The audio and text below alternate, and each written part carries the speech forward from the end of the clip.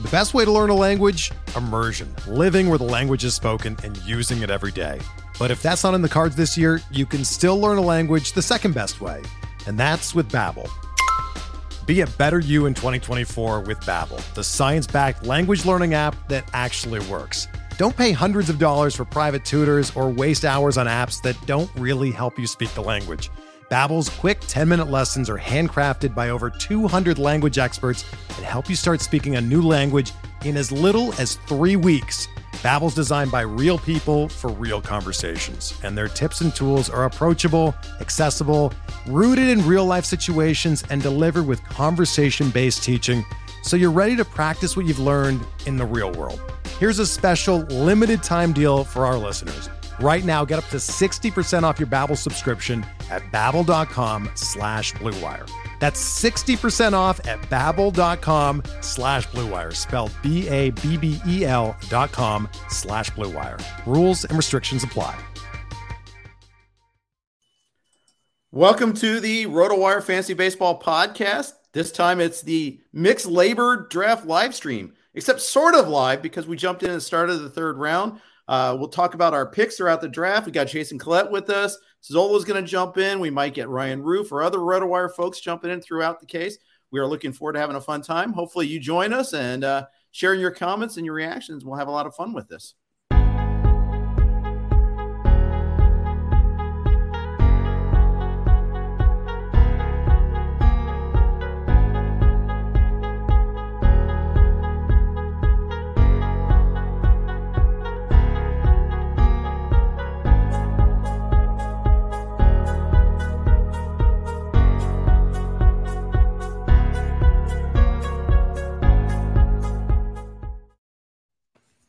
Hey, everybody. Welcome to the RotoWire Fantasy Baseball Podcast. It's also known as the Mixed Labor Draft live stream. We are in the third round. Fred Zinke has just taken his third pick. He called his shot, so he took one guy in the second, knowing he'd get another guy in the third. Fred, what'd you do? Sure. So I started with Jose Ramirez at pick 2. Zach Steinhorn, who was picking first, took Trey Turner. When it came to me on the turn, I kind of wanted Whit Merrifield, but I guessed that Zach probably wouldn't want to start his draft with Trey Turner and Whit Merrifield. Steals are scarce, but that's like 60 plus on his first 2 picks. So I took a chance that he wouldn't want and maybe 2 not super power guys for this point in the draft. So anyways, long story, kind of long. I took Teoscar Hernandez at pick 29, correctly guessed that Zach wouldn't take Whit Merrifield, and then took Merrifield at pick 32. Nice. So you've got ample speed between J-Ram, Teoscar, and Merrifield. You're pretty well set. Yeah, I should be able to just kind of chip away, right, the rest of the way. Like that's, I don't know, let's just guess 25-ish for Ramirez, 30-ish for Merrifield. That's 55. Throw in another 10 to 15 from Teoscar. You know, I'm at 65, 70 steals already. So which could have won a league. Yeah. Steals the way they're going this year. Yes. Actually, 60 should easily get you in the top half. Yeah, it actually might. So now I feel like I have no pitchers, bit of a problem. But I feel like I know you don't feel, but see, I don't think you view it as a problem. I know you say it's a bit of a problem, but I think you're just being politically correct. No, I do. I'll be honest. If I wasn't picking, there's a weird gap in 15-team leagues around the 2-3 turn where there just aren't a lot of pitchers. Now, Zach jumped up and took Nola, whose ADP is more like 40-ish, late 30s. So he went and took him at 31. I don't have a problem with that at all. But if you look at the NFBC ADP list, for example, after like Wheeler, Scherzer, Woodruff, after those guys, DeGrom, after those guys go, it's about pick 25. From about 25 to the late 30s, there's only Shane Bieber. So if you're not a Bieber believer, then he's gone now too. He did go. There's not. I think if I pick really early, it's hard to take. If you pick really early, it's hard to find where you're going to take that pitcher. If you pick in the middle or at the end, I think it's fine. Like there's lots of pitchers in the second round that go in the middle. You could take Cole in the first round in the middle. You take Burns. I think it's defensible. So I didn't love that. I do like picking early for just the overall. I liked getting Jose Ramirez. I think that's all good, but I don't love the pitcher fit if you pick early, which is actually really important. Yeah, I hear you on that. it is interesting to kind of try to play that out a little bit there and figure it out. But I mean, in this league, they're not going crazy over pitching. They're not going crazy over starters. I'm about to make my pick here in the third round. Yeah, I was gonna say you're up, man. Yeah, I know. I'm just debating between Bogaerts and Story. I like them both at this spot, but yeah, I'm going to go Bogaerts. Bogaerts. Steals are a little better batting You don't average. know where the other's going to play yet. Yeah, I know Bogaerts is going to be in a good lineup, and that's going to be the key thing for me here. I don't know where Story's going to end up. We know it's not Texas. We know it's probably not Colorado, and that's about it. So I'm going Bogaerts here. It's refreshing that this is not a closer crazy draft, that Hader and Hendricks went at 35 and 37 respectively. Gosh, it still feels a little crazy. Or not crazy, like at value. Yeah. So I looked it up today. I don't know, Jeff or Jason, if either of you guys looked at the 2021 Labor Mixed League draft, but the first closer, do you want to guess what pick number the first closer was in last year's draft? I would say somewhere like late third, like the 3-4 turn. 60. Pick 60. Wow, the 4-5 turn. The 4-5 turn. I think it was Alan Harrison double dipped Hendricks Hader. Yeah. Oh yeah, I do remember that. And then in the AFL Writers League, Hendricks went 31 and Hader went 34, which is essentially chalk over the last month by ADP draft champions. So this room has at least adjusted to that new norm. Yeah. I guess I spent, and this isn't a draft and hold league. It's a fab league. It's a trade league. So obviously it plays a little differently. We don't have as much pressure to get the saves. Right. And it's worth noting for those listening who aren't familiar with, is this also the one where you can't reserve a guy that you've drafted, or does that only apply to the AL and NL like I've got to deal with? This is not that. Okay. You can do whatever. Right, so never mind. Yeah. Yeah, and the AL next weekend when I'm doing AL, and we have the AL and the NL, you have the added factor of if you draft a guy, you can't bench him unless he gets sent to the minors. So it is kind of a draft and hold in that regard, where it's like you got to play him or you got to cut him. And so it becomes a bit of a different draft strategy when you're looking at guys, especially in the end game, which way you're going to go on some of that, because you've got to can I carry this guy all season if I have to? Right. I hate the Jeff, rule. I got to say, I like your start from pick 10 a lot. I'm just getting caught up now. Got my first your start. I love it. Nice. Yeah. So Alan Seslowski likes to give me a hard time about that all the time. Love your start. So there you go. So I might have taken Cole, but Tucker I like as much as any hitter who was on the board when you picked.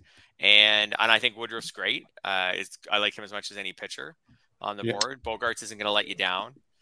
I think it's good.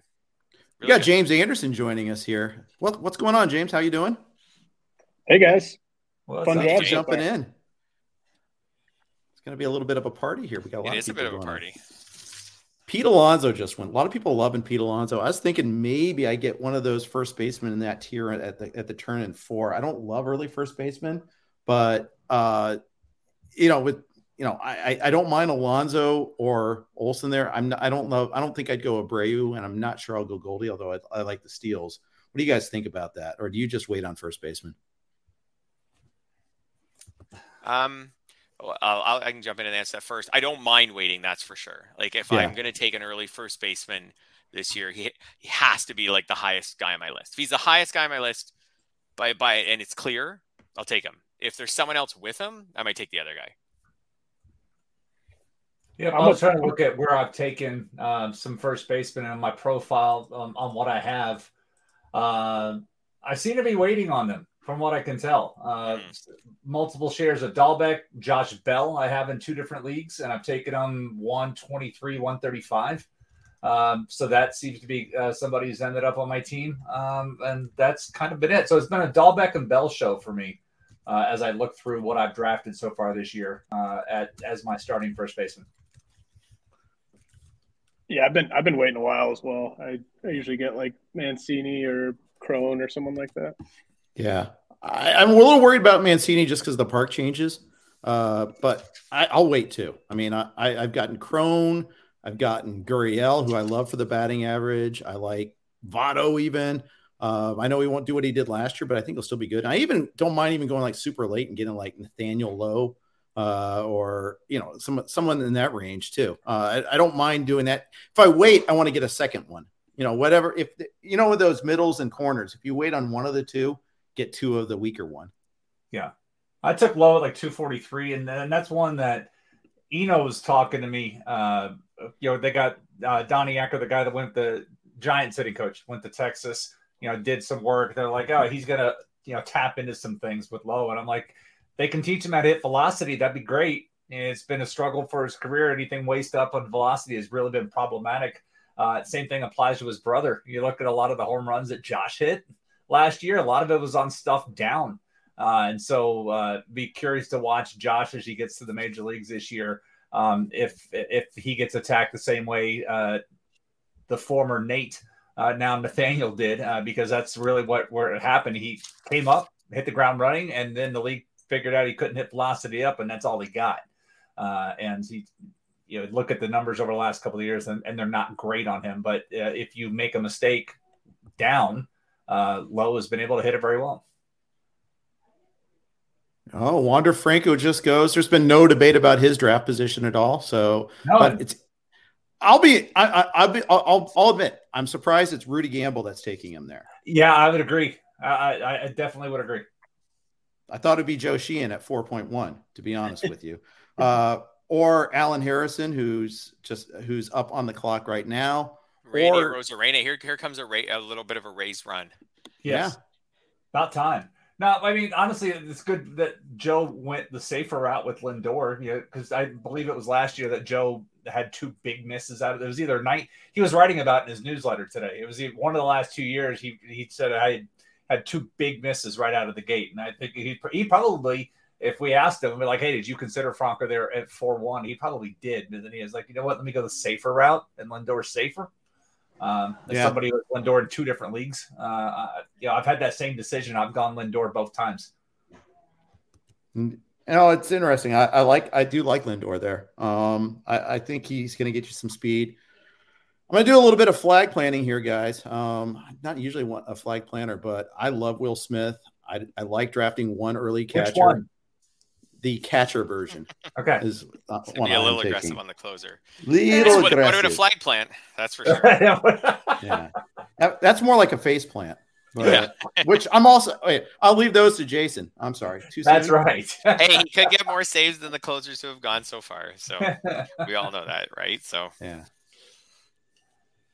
But I like early catchers, and I especially like with the universal DH, I think Smith's just going to hit a lot more than he's get more at bats than he's had in previous years. He's always in the middle of the lineup.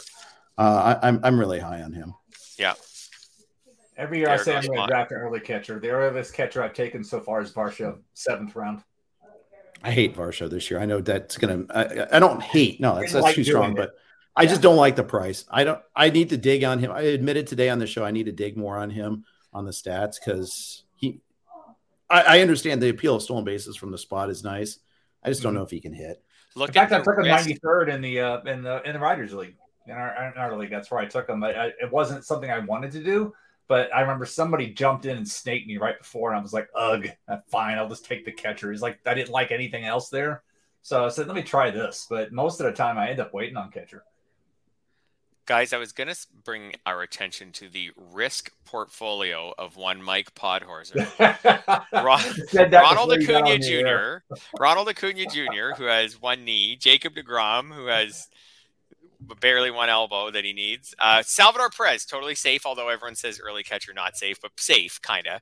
And now Adalberto Mondesi, the icing on the risk factor cake. It could all work out. I'm not saying those guys are all awesome. They could be all awesome players.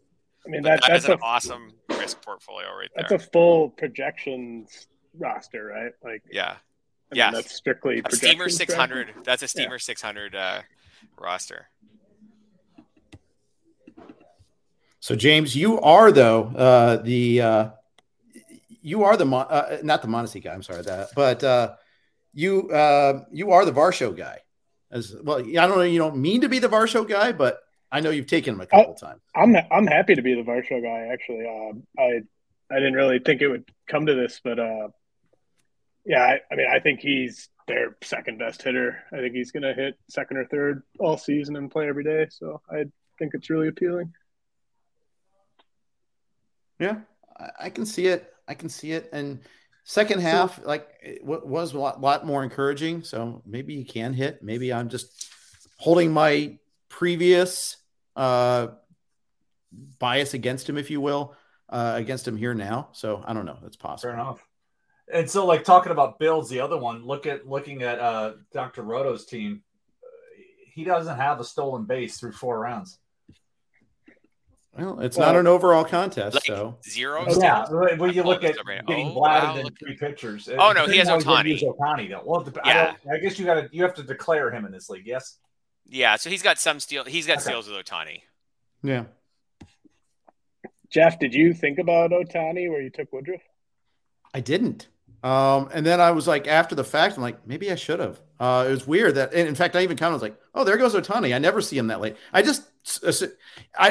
think maybe I had a little brief, synapse not firing there. It's just like, okay, that's not a guy that's available usually at 21. It's usually he's somewhere like between 8 and 15. But I also was kind of set on getting a starter. And I just think of Ohtani as a hitter because I'm almost always going to use Ohtani as a hitter when I draft him. I guess there are 2 start weeks when you should be using him and things like that. But so many times the Angels didn't give him that second start in a given week that I just wouldn't trust using him as a starter. That's got to be an error. Not your pick, but the fact that Trevor Bauer just went. Well, it is. And in fact, in the draft room, that's got that little lightning bolt thing. That means it was an auto draft. Are we pausing this? Is Steve pausing this because I'm up? Oh, of course you are. It's paused now because the clock stopped in a minute. I'm not tipping my hand in case this Trevor Bauer pick. We know Eloy Jimenez is going to go before you because Tim took him. If not, if that was Andrea's, if that's who she was going to take instead of Bauer. Yeah, true that. Good sleuthing, Jason. Nothing gets past you. Nope. Strategic. Educated.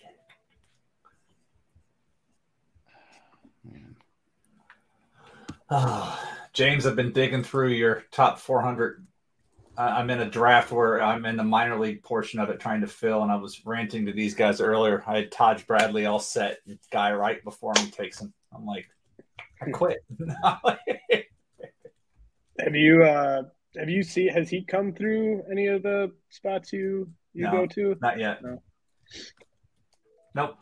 I'm only seeing video and listen to interviews of him, and he just reminds me so much of Chris Archer and his makeup, except that he has a changeup, and so it's like that's where I'm excited to see him pitch. She is sticking with. She says, "I'm good. I will roll with Trevor Bauer." I think she's trying to do that for the good of the league. Yeah, we could have undone that pretty easily, unless she believes that if Bauer pitches this year, like all year. I mean, there's a pathway to profit there. Yes. Oh, absolutely. If Bauer had finished last season, he'd be going in the second round right now. Would he have done the auto pick, or would that have come from her queue? I think that came from her. It would have come from her queue, I think, because he's I can see he's not the auto pick guy at the top. That is Lance Lynn. You just took closer 3, Raisel Iglesias, which pick 59 in the NFBC universe would be like grand theft closer. Yes, it would. Here it's like kind of early. Fair or normal. Not early, but you know what I'm saying, compared to last closer, year. Right around now. Oh, so I guessed. So you're starting the next run. Yeah. Well, so I guessed that maybe Steinhorn would want a closer because he didn't have any. Mm-hmm. So I decided to grab the one I wanted before we got into the turn. Now we'll see if he steals the other guy I was going to take. I will reveal in about 30 seconds, but that was my thinking, was that he didn't have a closer. There's 2 guys I want on this turn. One was Iglesias. So I feel like Iglesias is just really safe. Like, he's got the job, the contract. He's got a manager who likes to have a closer. It's funny. He had none of that last year. No. Sorry, he had Madden. That was the one thing he did have. Yeah, Madden. Year. That was big for him. But so, and I think he's a pretty good pitcher. Yeah, he's he had his flaws in Cincinnati, ballpark and whatnot in the walks. But honestly, that's how I view Knable this year too. Same kind of profile. Has the strikeouts, has some walks, but now he's pitching for a manager who does like to stick with a single guy. And that's one of my flag plants that I've been doing in leagues is grabbing Knable. But I agree, like Iglesias, it's just funny how the mind shift has changed on him. Where last year everybody was like, oh God, I guess he's like my last option type of thing. And now he's being targeted. That's a really deep dive to go into the marital status there. I'm impressed. But yeah, kind of creepy, but it's cool. No, I think it's good logic. I heard you talking about Knable on the pod too, with that you did with Clay and Todd on Friday. Yeah. So good stuff there. I did end up correctly guessing that Zach would not want to take the risk on Chris Sale since he already had Aaron Nola, or at least that would be less likely. He actually did end up taking a pitcher. He took Jose Barrios. I thought he would take a hitter on that turn. So if it doesn't work out for you, you can blame it on Barrios. That's right. So, Sale was my goal on that turn was Iglesias Sale, and it worked out. So when I complain later that something didn't work out, you can remind me that this turn it did work out. Okay, good. So we're starting to see the next run of starters going here. Barrios, Sale, Gossman, all in a row. Again, it's a lot more. You're going to run out of hitters a little bit quicker in this draft, I think, than NFBC. If you've been playing draft and holds, or any draft and hold, really, I think it's a little bit of a different environment. Yes, I did have to try to take my draft and hold hat off. I think I'm done draft and holds for. Oh, I'm not, because I'm in the Tout Wars with you, James. God, James, I'm giving away all my tips right now. I'm in the draft and hold with you in a few days. Okay, so that'll do it for me for today. I think, James, you're in AL Labor next weekend, right? Yep. Yeah, that's you and me. Yep, that'll be fun. I'm curious to see how Podhorse is going to add to his risk build here. Who are we missing that we could put on this team? Prediction for his fifth round. Buxton, easily. There you go. Easily, Buxton. Be great, yeah. Buxton, and then he could start getting into the bounce back guys like Bellinger and Yelich, Bregman, Rendon. Oh, he'd just fill his team. Run away with it all. Like the Steamer 600 guys and the 2018, 2019-ish All-Stars. If you get Bellinger and Yelich, you get bellyache, right? Yeah. I've been getting a lot of Bellinger, though. I got to say, James, you kind of forced me to think about that early when I jumped on the podcast with you. Forced me to think I do like Bellinger at that price. If he goes around 100 again, I'll probably be there. Yeah, it'll be interesting to see how much he shoots up boards if he gets off to a good start in spring training. I think him and Yelich both could climb like 20, 30 picks of ADP. Yeah, I think so too. That's the thing. We called it. It's Buxton that goes. That is there awesome. It is. Amazing. Steering into the risk. I love it. I mean, ADP is like 61, so I mean, it's not a shock that he goes there. It's just interesting to see him go for him. All right, I'm up. I'm debating whether I go another hitter or go starter here, but I don't know. I think I can get no. You know what? Screw that. I'm taking the best available closer here, and that's Emmanuel Clase. I don't want to take a chance that he's not available on the way back. I would agree with that. Now it's time for me. Time for me to tell you that Emmanuel Clase was the highest ranked pitcher on my list remaining. Yeah, I saw that, and I know I know they get approval from James too. Yeah.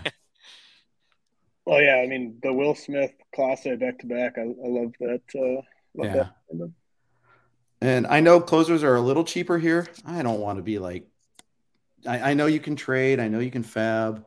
I traded well last year, but I don't want to be dicking around too much with that. I want one good one here, and then. So that was my thinking. I got into that last year where you could say I was dicking around with like all my closer spots, and it wasn't. I did not enjoy that. No. So I'll get my guy and then maybe play value if I'm going to get someone else.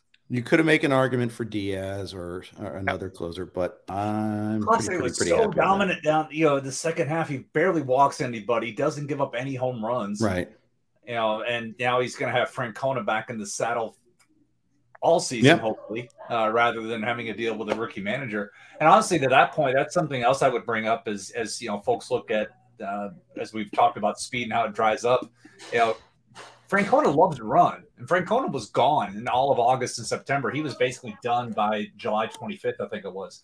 And so if you look at Kansas City, look at Cleveland and their ability to, and their stolen bases, I think the projections on them may be a bit low with him and his lead foot back in the saddle. Yeah.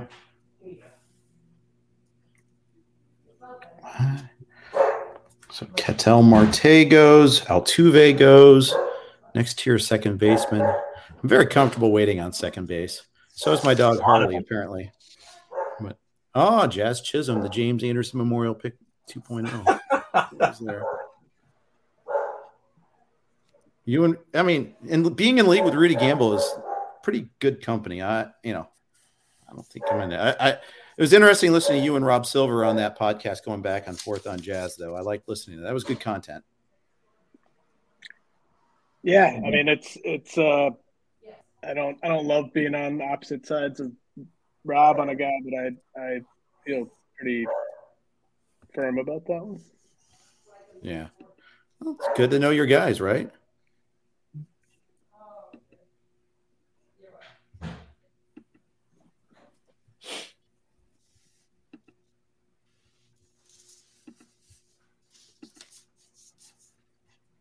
Let's see. Now I'm going to start looking at some other people's boards. So Alan Harrison does not have a pitcher yet. Robert Machado, Olsen, Austin Riley, Ketel Marte. Is he the only drafter without a pitcher? Yes, but Ryan Bloomfield has no starters. Yeah. So Ryan and Alan are the only ones with no starters. Alan has no pitchers at all. Wait, Joe Sheehan's is right off. Yep, yeah, he's a pitcher. He's just off my screen. Yeah. Now he's got two pitchers. I think I'd like Allen's build a tiny bit more if he had just a bit more speed. If you're going to go 5 hitters, like he's getting speed from Robert Machado, and that's about it. Mm-hmm. Totally, yeah. Yeah, so he'll have to have – well, it'll be interesting to see what he does. He's going to have to obviously invest heavily in pitching at some point soon, and then he's going to have some late speed. I mean, Chisholm would have been a good fit for him over Marte there. Yeah. Yeah. Or maybe someone like Tommy Edman, who I know some people really don't want to draft this year because he's not an awesome hitter, but he would have fit with that group, maybe. Yeah, like assuming that he doesn't, like he's not kind of on his do not draft list. I'm wondering if this is, I was wondering what Joe was debating on what he was going to do. Well, I can tell you it wouldn't be a closer. He's outright declared he won't take a closer, and he always really follows that. Yeah. He's like Doug Dennis in that regard. Yeah, he's even Joe kind of lets his principles get in the way of good drafts sometimes, I think. But Joe. So Joe's a full punt on saves. Is that his deal, or is he going to fab saves? No, it's fab and ace reliever guys. He just doesn't think it's worth the price, and he's right that technically they don't earn that value, but it's not. He's only partially right. Yeah, I think the ones that get the high 30 saves and 4 or 5 wins and good ratios and 100 strikeouts, I think they do earn. I think on the calculators, that's not my fully my jam making those value calculators at the end of the season, but I think they do earn a ton of value. I don't know. They come out pretty high on my SGPs. That's for sure. Joe's going to be the home of like Joe Barlow, Dylan Floro, that group. No, he'll be on Anthony Bender. He won't be on Dylan Floro. Okay. He will be it's all about skills, not role. I think that's his whole point too. Pat Lewis says maybe get Straw for late speed. He's definitely someone I've taken a couple times before. There's been no shortage of discussion about his merits. I think it's good time to bring that up because Tommy Edman just went, and that's kind of in the same sort of category of player. Always, okay, are we starting to think about Straw here fairly soon? And I will need a little bit more speed. Without a doubt, I don't have enough speed as it is. I think I need about 100 to 120 stolen bases. That's the range I'm hoping to end up with. Obviously, I only have a couple of, I don't have a whole lot. I have Kyle Tucker runs. Bogart's not going to get me more than 10. Smith might give me 1 or 2. I definitely need to find some stolen bases, but there's some to be found. We'll find. I mean, Straw has been going towards the end of the 8th round into the early 9th round is where he's been sitting over the last month. Mm-hmm. Kind of steadily. It's crazy, but I think that's market dynamics about what's happening this year because he can't hit. He's just not a good hitter, but when he does get on base, he does like to run. And to my earlier point, Francona does like to use guys and let them run. So yeah, I get it. He is in that part of the draft by ADP. He stands out as the speed option. If you're through your first 7-8 rounds, you're like, God, my team's slow. He's kind of it. He really is the guy everybody's been looking at. Yeah. So I'm going to get a starting pitcher here. My debate is which one. I've got 4 guys in my queue, and I thought maybe someone would make the decision for me, but no, they all took hitters and relievers, so they're not really helping me a whole lot here. I'm going to end up taking Freddie Peralta and go Brewers, I guess. But nice. It was a toss-up between he and Lance Lynn, I thought. Isn't it kind of cool not to have to worry about league-type pitchers anymore? Like, oh, this guy pitches in the American League, this guy's National League. He's just a pitcher. Yeah, I got to remind myself, though, that I not getting any benefit by having another NL pitcher.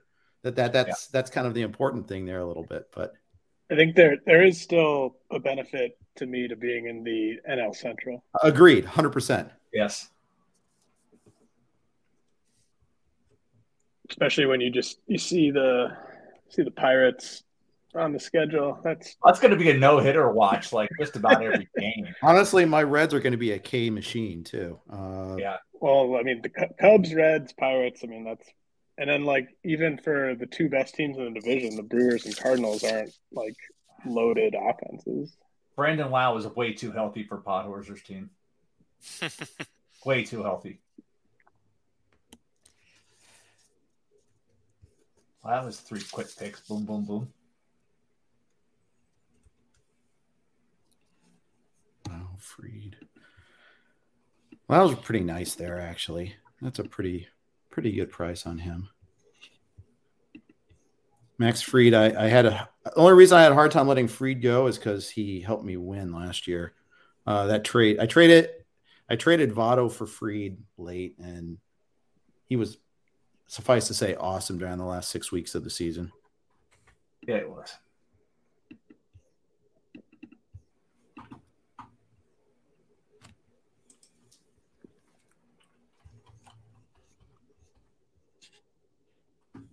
Which starter is Bloomfield going to take? Too early for Valdi.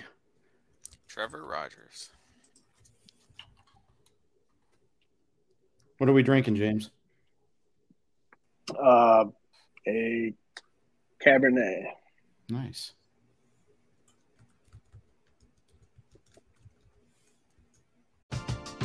We're driven by the search for better. But when it comes to hiring, the best way to search for a candidate isn't to search at all. Don't search, match with Indeed. Indeed is your matching and hiring platform with over 350 million global monthly visitors, according to Indeed data, and a matching engine that helps you find quality candidates fast. Ditch the busy work. Use Indeed for scheduling, screening, and messaging so you can connect with candidates faster. Leveraging over 140 million qualifications and preferences every day, Indeed's matching engine is constantly learning from your preferences, so the more you use Indeed, the better it gets. Join more than 3.5 million businesses worldwide that use Indeed to hire great talent fast. And listeners of this show will get a $75 sponsored job credit to get your jobs more visibility at Indeed.com/Blue Wire. Just go to Indeed.com/Blue Wire right now and support our show by saying that you heard about Indeed on this podcast. That's Indeed.com/Blue Wire. Terms and conditions apply. Need to hire? You need Indeed. Whether you're a world-class athlete or a podcaster like me, we all understand the importance of mental and physical well-being and proper recovery for top-notch performance. That's why I'm excited that Unified Healing is sponsoring this podcast. Unified Healing is a new and super innovative global network of wellness centers powered by Energy Enhancement System, or EE System. If you haven't heard of the EE System, you'll want to listen up. This technology promotes wellness, deep relaxation, purification, and rejuvenation. At hundreds of locations across the globe, access to a center is easy and affordable. Interested in experiencing the EE System technology for yourself? Go to unifiedhealing.com/bluewire to learn more and find a center near you. That's unifydhealing.com/bluewire. No material or testimonials on the Unified Healing website are intended to be viewed as medical advice or a substitute for professional medical advice, diagnosis, or treatment. Always seek the advice of your physician or other qualified healthcare provider with any questions you may have regarding a medical condition or treatment and before undertaking a new healthcare regimen, including EE System. When you need mealtime inspiration, it's worth shopping Kroger, where you'll find over 30,000 mouth-watering choices that excite your inner foodie. And no matter what tasty choice you make, you'll enjoy our everyday low prices, plus extra ways to save, like digital coupons worth over $600 each week. You can also save up to $1 off per gallon at the pump with fuel points. More savings and more inspiring flavors make shopping Kroger worth it every time. Kroger, fresh for everyone. Fuel restrictions apply.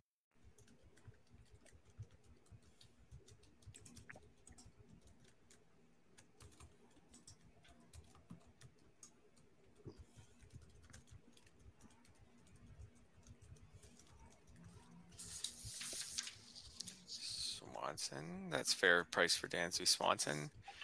Oh, that's an early price for Dansby. I mean, I'm mad because I love Dansby, and I'm glad he's getting the respect he deserves, but still, he's been going like 110, 120 in the NFBC. Maybe that's I got to get out of that mentality because so many more pitchers and closers are getting pushed up, but here they're not. Mm-hmm. Ooh, computer went to dark mode there. It's like,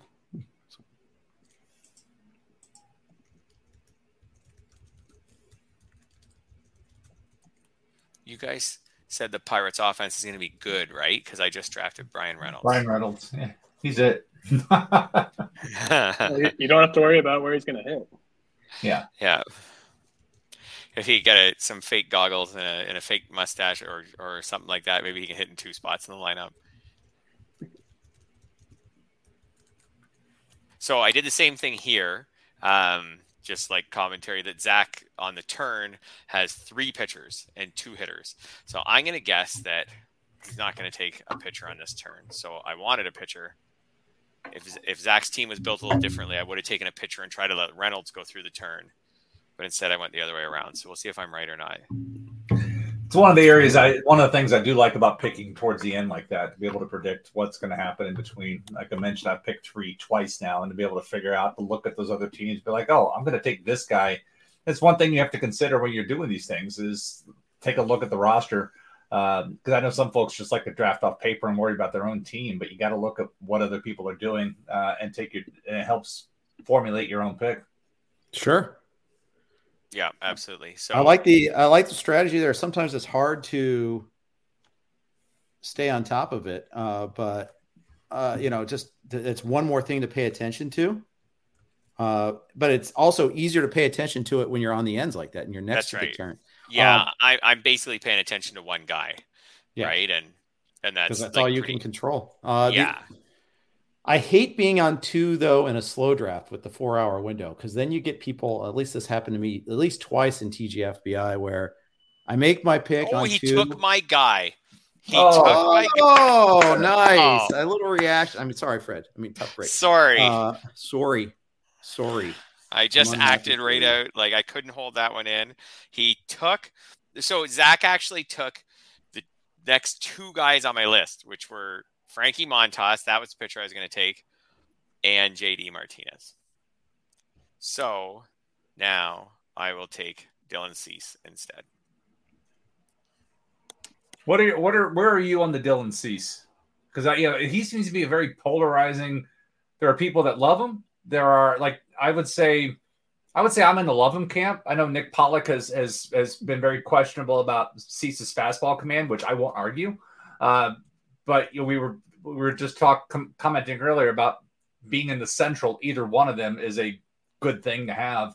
And he's on a team with a lot of run support. He's on a team that has a good bullpen, and he's going to pitch a bunch. And so when I look at him as a guy who should fall into a number of wins, and he already has the strikeouts. And if he gains some more command, all of a sudden it's like, oh, hey, he could be really good this year. Mm-hmm. Yeah, I'm not the Dylan Cease guy. I think I have him ranked just competitively.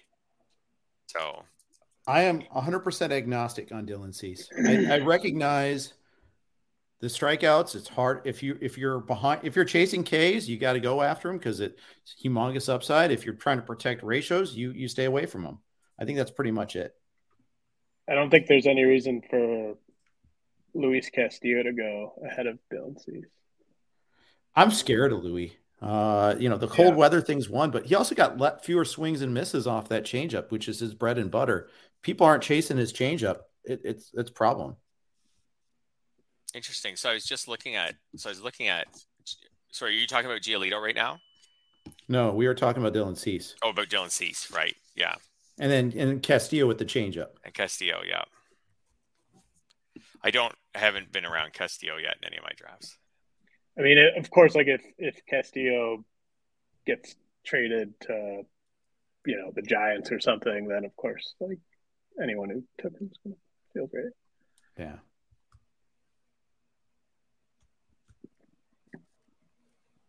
So Cease, Webb, Haniger, getting some respect. This is great because I don't, I'm drafting with people I haven't been drafting with. So getting a little bit of a different than the bubble that I've been in, seeing Haniger go before pick 120, is kind of refreshing in a way. Yeah.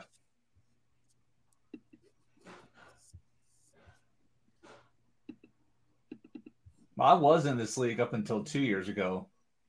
My last year in the league was the year that Paul and I were together, and I was like, "Oh, hey, we talked ourselves into taking Vladdy in the 4th round." Yeah, which is when I see Franco going in the 4th round, that's my flashbacks. Yeah, well, the comparisons being made too that because Vladdy blew up, that's why you should be taking Franco. I don't know if I see it that way. You have to be really real about the tool grades, and you just can't compare Franco's raw power to Vlad's raw power. Right. So, by the way, if Cody Bellinger makes it to me at pick 100, I'm taking him, but I don't think he will because Podhorzer is right in front of me.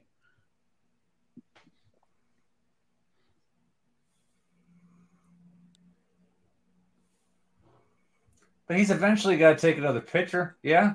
Mm-hmm. Yeah. Yeah, that's true. He has one, and it's a questionable health grade at that. Yeah. Well, there are others. If he wants another questionable health grade pitcher, I mean, there's Flaherty still hanging there. There's hovering like an angel. Yeah, so Ryan Bloomfield made up for his slow start with starters with getting Rogers and Morton. That's good. Any concern about the news? Morton was like, I'm mostly where I need to be. Was his quote today when he talked about how's his rehab? He goes, I'm mostly where I need to be. Yeah, I think people forgot about the World Series injury there. Yeah. All right, I am taking Bellinger. So Yelich, Bellinger goes back to back like he does. It's surprising how often that happens. Yeah. All right, I'm going to sign off, guys. Good luck the rest of the way. Thanks for jumping in, James. Thanks. See you guys. I should mention, this is probably a good time to mention that this and every other RotoWire podcast is brought to you by the good folks at WynnBET. I'm going to give you the full info on them in a second here. This is I just made a pick, so it's a good time to share that information because this is still a podcast. So here you guys go with that. WynnBET is now the exclusive sponsor for RotoWire's Fantasy Podcast. WynnBET brings you all the latest action with a user-friendly interface, moneyline bets, boosted parlays, over-unders, round robins, live betting, and so much more are at your fingertips. Want a break from sports betting? Head into WynnBET's digital casino and take a spin on roulette, double down in blackjack, slam the slots, or try your hand at Baccarat. WynnBET is currently available in 9 states: Arizona, Colorado, Indiana, Louisiana, Michigan, New Jersey, New York, Tennessee, and Virginia, while rapidly expanding.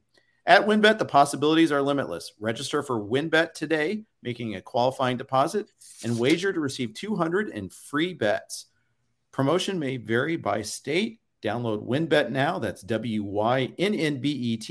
WynnBET, the exclusive partner for RotoWire's fantasy podcast. Jeff Erickson here with Fred Zinke and Jason Collette. Maybe other friends will jump in as well, but we are talking a lot about this draft so far. Always fun to do these. First time draft of the year for me. I so much prefer this over the slow drafts that we do. I think the slow drafts serve a really good purpose, right? Like the slow drafts are great for analyzing the player pool and taking your time. I find them invaluable. I never found mock drafts that was never into mock drafts. But slow drafts I find are invaluable. But now I think once you have a few slow drafts under belt, now I feel like now I'm ready to dive into these ones. Sure. And I agree. It's getting your reps in. I agree. And for me, it's always kind of a good way to battle test your projections. Dalton Varsho goes at 713. So we talked about him earlier. So he's now gone. That there's only a couple more in that first tier of catchers. I'm happy to have one. I don't think I want to have two. Now we're starting to see these next pitchers. I could have taken Lance Lynn or Yu Darvish there, who went immediately after this pick. That Lynn's actually a pretty darn good value, I think. I absolutely agree. Yeah. Yes, absolutely. I consider him. Well, he's got Cole and Lynn as his 2 starting pitchers. That's on paper, that's a lot of innings to bank on. If you're looking at 200 innings is going to be such a high mark to reach for so many pitchers. If you made me pick 2 pitchers, those would be the 2 guys I would put down for 200 innings this year. Yeah.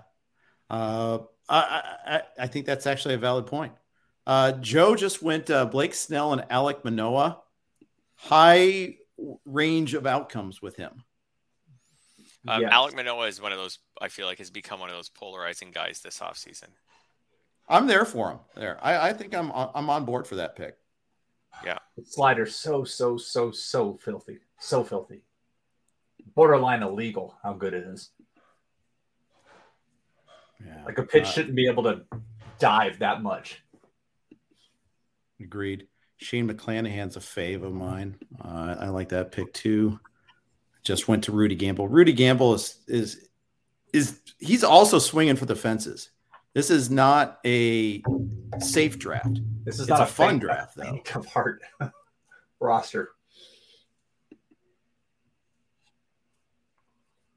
Tell you what, guys, I'm 1 pick away. I will be swinging for the fences with this next pick. That's your hint at who I'm going next? Swinging for the fences. It's not. Don't. I should say. I'll be making a bold pick. That's all. I was looking at the home run hitters. No. I'm okay. Sorry. So your next pick, you're going to swing for the fences. So this is a flashy pick. Bobby Witt Jr. Correct. Just like you did in the Writers League. I think, yeah, but again, it's time. It's after Correa. It's after Polanco. Yeah. The next shortstop is what? Adames. I like just fine, but he's not going to run. Franmil Reyes absolutely mash. I get it. Like if I was in your shoes, I'd be taking Adames, but I get it. Yeah. Own it. You've already done it once. Why not do it again? Yeah, I'm going to do it. I just got to find it in the RTQ. It's actually not that far off. Because if you don't do it, I bet you Pot Horse probably will. Yeah.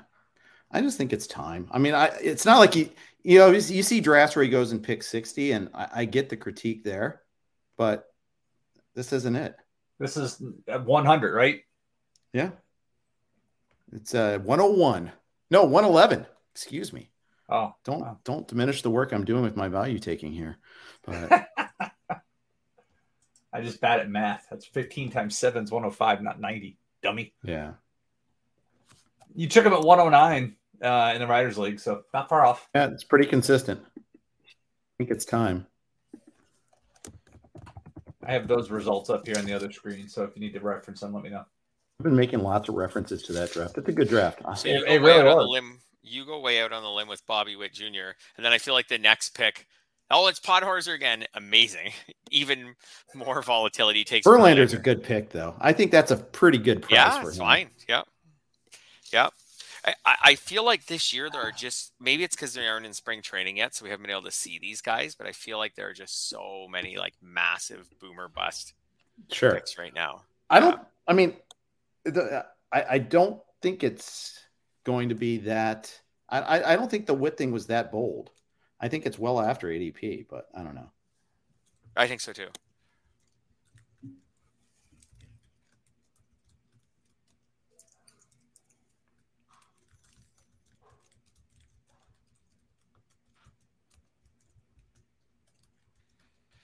Oh, Max Muncy. I think that pick's like good if he's Miles healthy. Straw in the middle of round 8.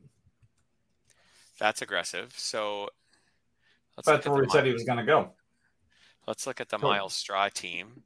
Verlander and Rodon, by the way. Oh, yeah. That was the team you said had no steals, but it does have Ohtani in the end. So that team now has a fair share of steals.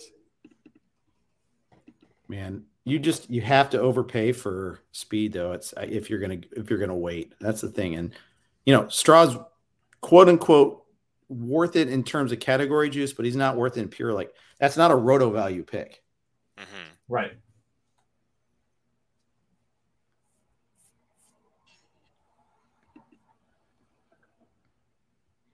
I'm pretty happy with those last two picks. I'm not gonna lie. This is the round of risk with Rodon going, with Max Muncy. Have you guys taken Muncy anywhere?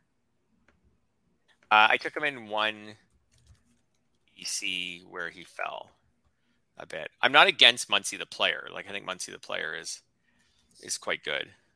I think the player's quite good. Situation, obviously. I'm just worried he's one. I'm worried he's one swing or one throw away from being done. Yep. Yeah, I'm kind of scared of him. I love the player, but yeah, just when you know that Tommy John is still on the table, it's tough to invest in that. Yeah.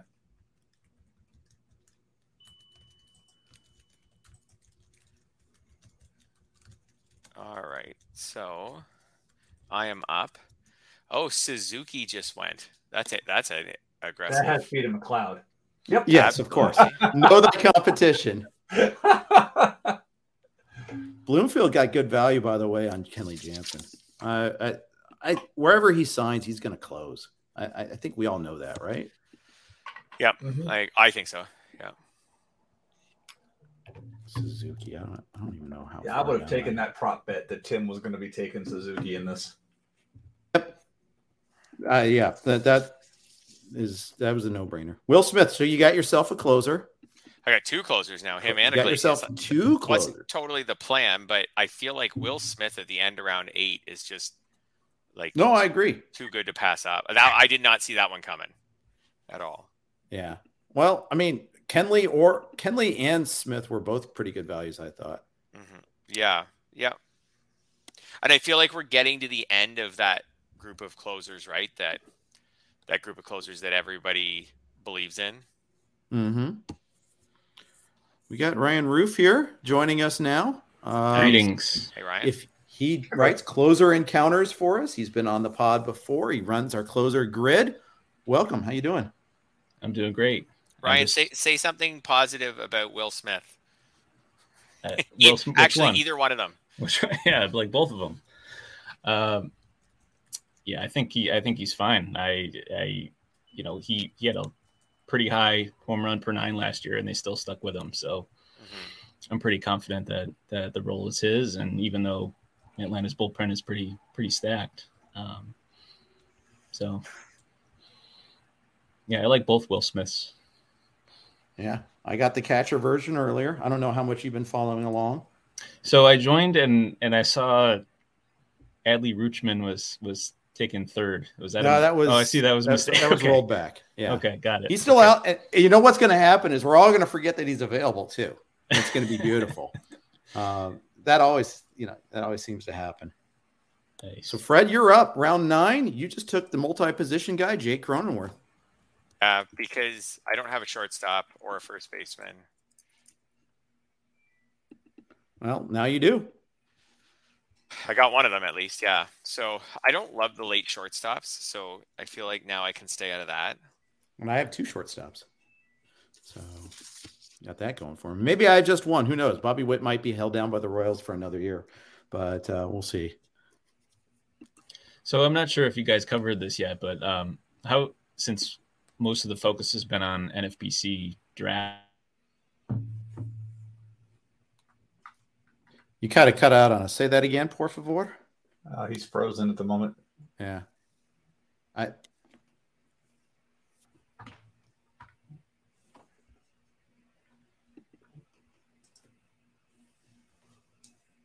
Nate Eovaldi goes to Ryan Bloomfield. Wow. Hey, can you repeat that question, by the way? You froze on us. Yeah, my bad. So the question was, most of the drafts we've been doing have been NFBC focused, and this is obviously not an overall competition. So what adjustments are you guys making? Closers are going a little later. That's the big one. And I'm not surprised. They're still going earlier than last year, but they're going later than NFBC, later than any draft and hold. RT does draft and hold, so does Fantrax too. I don't want to, be, I don't want to be this. I don't want to be too NFBC centric just because they're partners of ours. But draft and hold conceptually, I mean, there's no, you're not adding from the waiver wire, you're not trading, so naturally closers are going to get pushed up a little bit more. Yeah, I see, Jeff, you drafted Clase in round 5 and Fred Bryce Iglesias in round 4 and Will Smith in round 8. So those prices are definitely lower than they are in NFBC universe. That there's without a doubt. Right, we're used to round 3 for. I mean, even Clase has crept into round 3 lately. Yep. So nice to get the discount. It is. Indeed it is. Guys, I could have waited and taken Adames for another round instead of Witt, but I can see it, but I'm still happy because Adames is still hanging there, one pick away. Still hanging there. You double it up. Okay, what does Podhorzer need? What wild card can he take this time? Good question. What? Clayton Kershaw is near the top of the queue. So is Austin Meadows. Those are some nice wild cards. Yeah.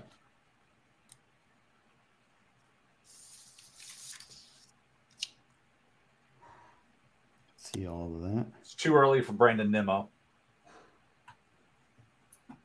I like Nimmo, but yeah.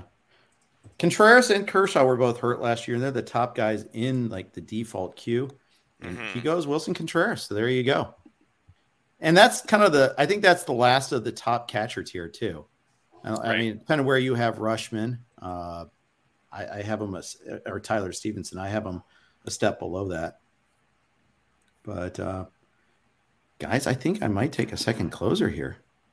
I like Giovanni Gallegos.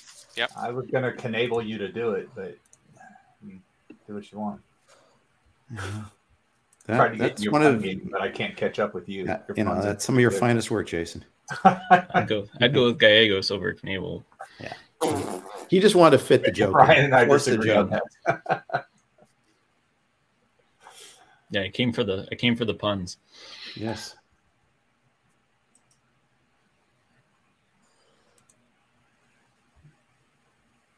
It'll be interesting to see who St. Louis targets, once free agency resumes in terms of their bullpen. We heard that report that, they would look for a reliever to pair with Gallegos to close out games. So be interesting. There's a lot of interesting, pretty good relievers out there on the market right now. So But Gallegos has obviously proven he's been pretty elite past several seasons. So I like him to still get at least 20 saves, even if they sign someone to share the role. So I don't usually take two closers in the top 10. I'm going to have to like chill out on relievers for the rest of the draft. Man, I'll get someone late. You want like 2.5 closers, but I'm really going to have to like find the hitters I like in the teens a little bit more. And I know in a 15 teamer, those can dry up a little bit. So that I'm going to have a focus on them and a handful of starters, but that's the one consequence of getting the second closer. Fred, you're going to go through the same thing a little bit. Yeah, we have the same build right now as far as just having 2 starters and 2 relievers. You're going to have to attack probably speed a little more than I will. Yeah. In the middle rounds, whereas there's obviously a trade-off there, so I'm going to need to look, but I'm going to probably have to attack maybe power a little bit. It's definitely a freeing feeling to be in round 9 and not need saves. Feel like you don't really need saves or steals. Like I need steals, but I should be able to just naturally run into the last whatever I need, like 40 or something I need for the rest of my roster. So right. Yeah, locking up the scarcest a pretty good feeling. Absolutely. Yeah, you gotta lock up those scarce resources. Yeah. It's gonna be a lot of pitchers I like. They're gonna go off the boards. That's gonna be the tough part. Is I'm looking at the starting pitcher queue and I'm like, oh, I like him. I like him. The flip side is I don't see a whole lot of relievers that I like. So kind of. Well, we've almost hit the point, or we have actually, I'd say we've almost hit the point where like all the relievers left have some decent question marks about whether they'll be closers. Like if I just look down my list here, Kimbrel needs to get traded. Knebel, we all assume he's going to be the closer, but we don't really know, and he threw like 25 innings last year. And we just don't. The Phillies might have a lot of roster building still left to do. Yeah, exactly. I think more on the hitting side than the pitching side is the difference. That's right. Tyler Rogers, like the Twins could still add more relievers. Like Blake Trinan, we all know the whole thing with Jansen and the Dodgers. Like David Bednar, is he really going to be the Pirates closer? Are the Pirates going to win any games? Like Mark Melanson's still there. So can the Diamondbacks get him save chances? Can he actually be a closer for another year and hold a job? We've hit the point where there's warts, like pretty significant warts. Duvall, right? Like, and then Floro and guys like that. Like there's pretty significant warts on everyone who's left. So you can stay out of that because you used your picks more aggressively. And I don't know. I don't think there's anything wrong with that. Yeah.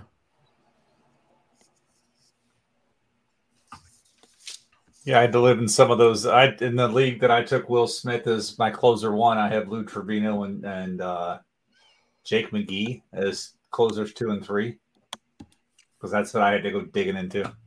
I agree with your McGee versus Duvall take, by the way. I certainly don't think it's settled. Right. Whether that Duvall is the guy, and I actually think I projected McGee for more. So for whatever it's worth. Thank you. I mean, I loved McGee last year and got him dirt cheap everywhere. It was great. But Duvall's got great stuff. I'm not here to say Duvall doesn't have the better stuff, but I mean, he's made a career of not being able to throw strikes, and all of a sudden he could for like a month. But we've seen reliever volatility go away, and like I made the point about he's like Sir Anthony Dominguez, so we all love 16 saves, and the next year he was out of a job within 3 weeks. Then he was hurt later that year, and that was all under Gabe Kepler. Yeah. So, guys, we kind of hit a stage of the draft where there's not a whole lot of speed, at least where you're not reaching for it. You can go Kelnick. That's like the one guy you could go here. Manaea was Grisham was the last of the guys that's kind of reasonable in this range. I'm not going to get him. I'm not going to take him. I'm just going to take the best available bat here. But it's an interesting spot, I think. Yeah, you're right. Yeah, there's a significant trade-off probably for most of the speed guys from this point off, on like whether it's a playing time trade-off or a batting average trade-off or something. Or where they sign, Jonathan Villar's name stands out. Because of what he's done in recent years. Like if he were to turn around and sign go back to Baltimore, go to Colorado, go somewhere where it's like, hey, you're going to go play. like he's easily draftable here based on the volume. Yep. But if he doesn't, then it's a complete wasted pick because if he's got to have, he's proven he's got to be able to have all that volume to give you what you need. But like if we had signings now and he was given like, hey, we're signing this guy and we're going to let him play every day, he goes here. For sure. I think, I think that's the thing with VR is you almost, because we know the chances are decent that he could be a bench bat on a team that, or utility guy, and then he's almost waiver wire or pretty close to waiver wire. So when do you hit the point in the draft where you're willing to draft someone who you may actually cut in April, like unrelated to an injury? So I don't know. It'll be a while for VR. I think his ADP is like in the late 200s or something like that. So it'll be a while, but you almost want, ideally you want him on your bench or in your utility spot when you come out of this draft, but his ADP is not quite there. Like you're going to have to invest enough that you're going to have him in like a little more of a prominent role than that. I believe his ADP, he's going to end up in the 15th round at some point here. Okay.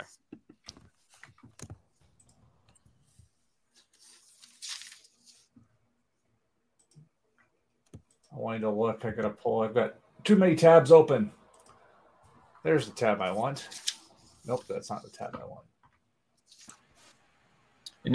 Harrison Bader, AJ Pollock, have the chance for double-digit steals kind of in this range, maybe a little bit later. Those are two guys I've been kind of targeting for speed. I take that back because it's closer. His ADP is closer to around 17 or 18. Basically 280. Yeah. There's a lot of guys in that range. Yeah. Josh Bell is someone I like. I could have gone that route, but. Oh, you want Meadows? Okay. Yeah, I like Meadows. I think he's due for a little bit of a bounce back. I know his He's usage due for was a weird. trade. His usage was weird late in the season. Well, he was weird because he drove in 100+ runs, only hitting 236, and not playing every day, as you said. So he was able to drive in all those runs despite not an everyday and where his lineup, where he was running around. But I honestly think he's one of the guys that's going to be traded by the club. So maybe he moves into an opportunity that gets where he's going to get full time because he's not signing a deal. And this would be the time that the club tends to trade guys that don't want to stick around. Yeah. Cleveland. I'd love to see him here. Chicago needs a left-handed bat. You look at how right-handed heavy that White Sox lineup is. I don't know what they could send in return. Cleveland could use their farm system is just but it's like they need a left-handed bat in Cleveland, and that would be a nice fit. In Chicago. But yeah, Cleveland's 5-year pursuit of finding a starting outfielder that could stick in there. I feel bad for you, man. Sorry. Mm-hmm. Fred, you just took Luis Garcia. I like him. Just did a video mentioning him today. Like all the Houston pitchers, but I think Garcia with his strikeout upside is really nice. Yeah, I think I need to find a little more pitching depth. I was going to take Chris Bassett, and then he got sniped. I was actually hoping to get both of them on this turn. I've also mentioned Bassett in because we just did one hitter, one pitcher I like from each team in the AL West. I did that with Alan Staslowski today, and it's so funny. Bassett and Garcia were two that I mentioned. I mean, if the Bauer thing works out for her, she's got a really scary team of Wheeler, Ray, Bauer, and now Bassett as a starting rotation. Boy, there's a wide range of outcomes with all that. Really wide range, and the closers are going to be very late in this draft for her. Yeah, because that's how she typically approaches it. My next pick for my next trick. This is a tricky one. I have a bunch of. You hit the point in the middle rounds where you kind of have a lot of. I don't know about you guys, but you kind of have a lot of guys ranked pretty similarly.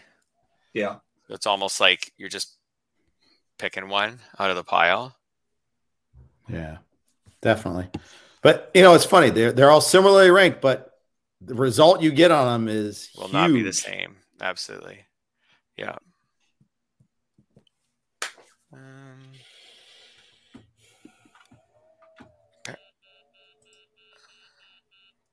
Apparently, I like position eligibility. I just was looking at him. Stop looking at. I didn't share my screen, did I? Oh, you know I'm using a piece of paper right now, anyways. Yeah, I know. That's true.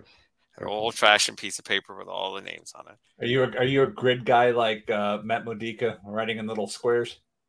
Nope. I just got a list of my guys ranked in order, and I'm picking off that list. And I don't pick like always the highest guy on the list, but see, Tim just ran the great psyops on us there. He fake picked Adley Rushman in the first round, and then he gets him in the 11th round. I mean, what a move! Just tip your hat. I'm not even mad.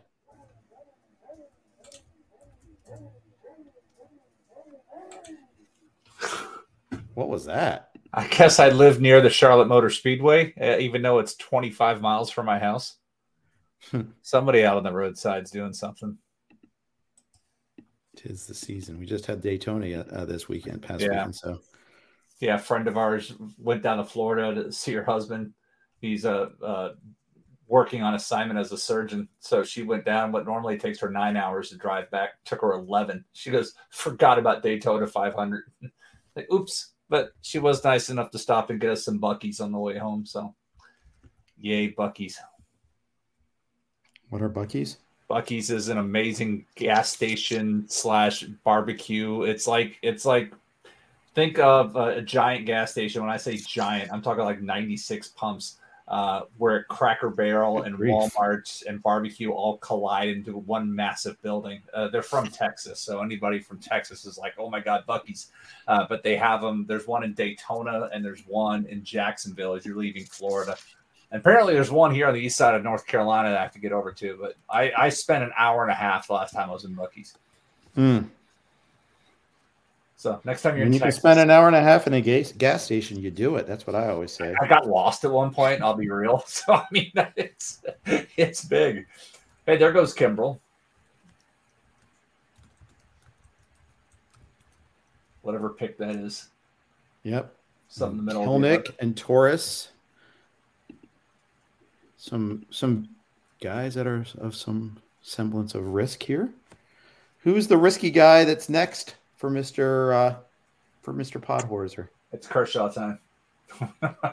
Yeah, I think you're right. Boy, by the way, this is where knowing like the defaults really matter. You look at some of the guys that are high. Like Dylan Bundy is listed as 128 in RT's default. Don't rely on the default queue if you're like on the clock trying to pick a player.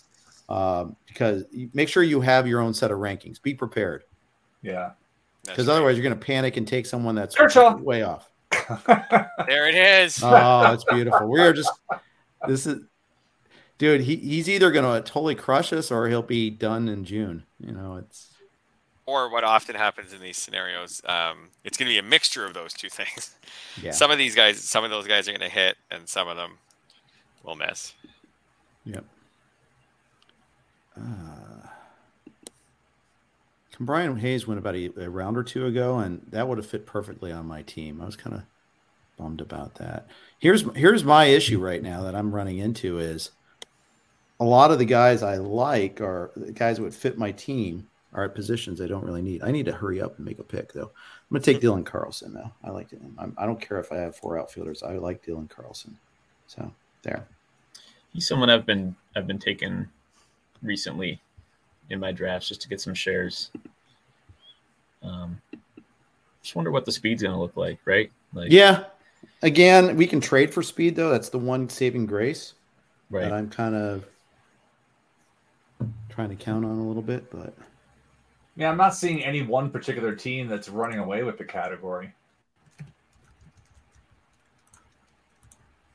Unless I'm overlooking something. But, Ryan's got Bichette and Anderson right out of the gate, plus Goldschmidt. If Springer, I really like what Fred did with speed. Yeah. J-Ram, Teoscar, Witt, Reynolds pitching a few, Cronenworth a few, Luis Urias a few. And if Podhorser's team doesn't get hurt running to first, he's got speed too.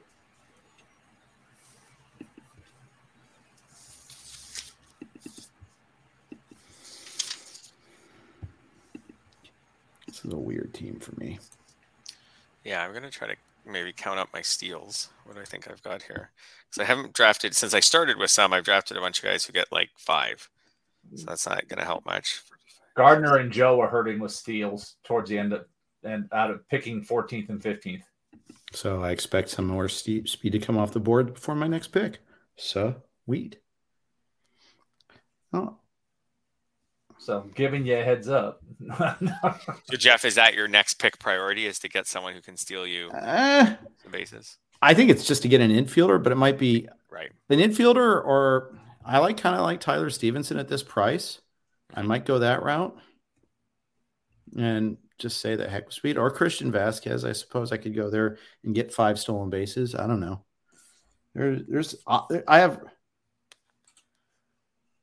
I have options.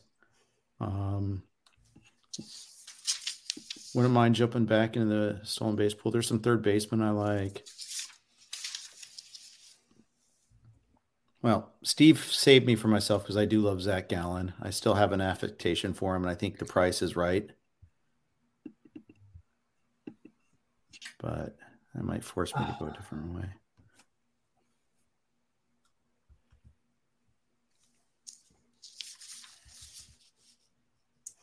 So Joe Sheehan will be back in AL Tout Wars. Okay. Oh, nice. Whose spot is he taking? Chris Liss. Ah. And GNL is also moving to the mixed draft. So Chris Blessing is in that spot. Oh, sweet. Yeah. Oh, there goes Canable. Wow, Joe, that's early for Joe taking a reliever. He's a Canabler. I think that's a fair pick, though, at this point. Like, he was my highest ranked remaining reliever. Yeah. On my list, the closer options are getting like pretty. I've taken him in the 10th round, and the 2 leagues I was able to get to him. Somebody beat me to him and took him in the 9th. But I've taken him. If he's in the 10th and I'm in your league, he's going. That's where I've been comfortable taking him.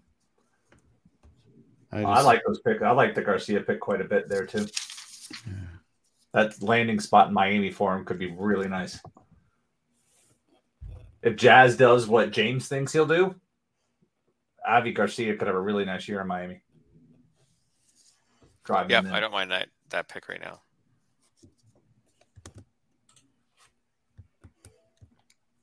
Unfortunately, Ryan Nowak, we missed your question. I apologize for that.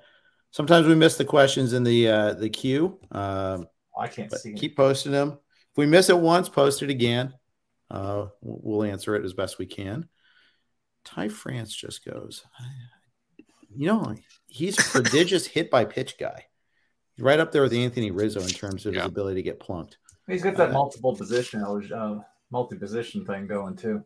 Yeah, I think first and second, right? Looks like Steve's just going to let speed kind of go for his team unless he's going to throw a lot of late darts because that team is really slow. Yeah. To Pat's question, Iglesias being a top shelf closer for 2-3 years, personally, my guess is he already had the 1 year last year, and I don't like saying a closer is going to be a top shelf guy for 3 consecutive years. Just myself, the reliever volatility is just too much. So again, this year, I don't know about moving forward, but last year was his step forward, and we'll see how it holds up. Just my thoughts. Yeah. We got Todd Zola trying to chime in. Can we put in 5 people at once, or are we limited to 4? I'm not knowing. Who knows StreamYard very well? I'm on the clock, so hang on, Todd. You just focus. Make a good pick.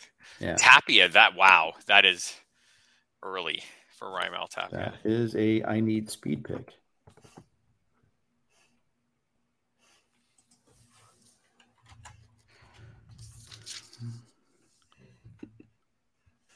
Tapia went a 36. Like he fell almost 70 picks in the Riders League.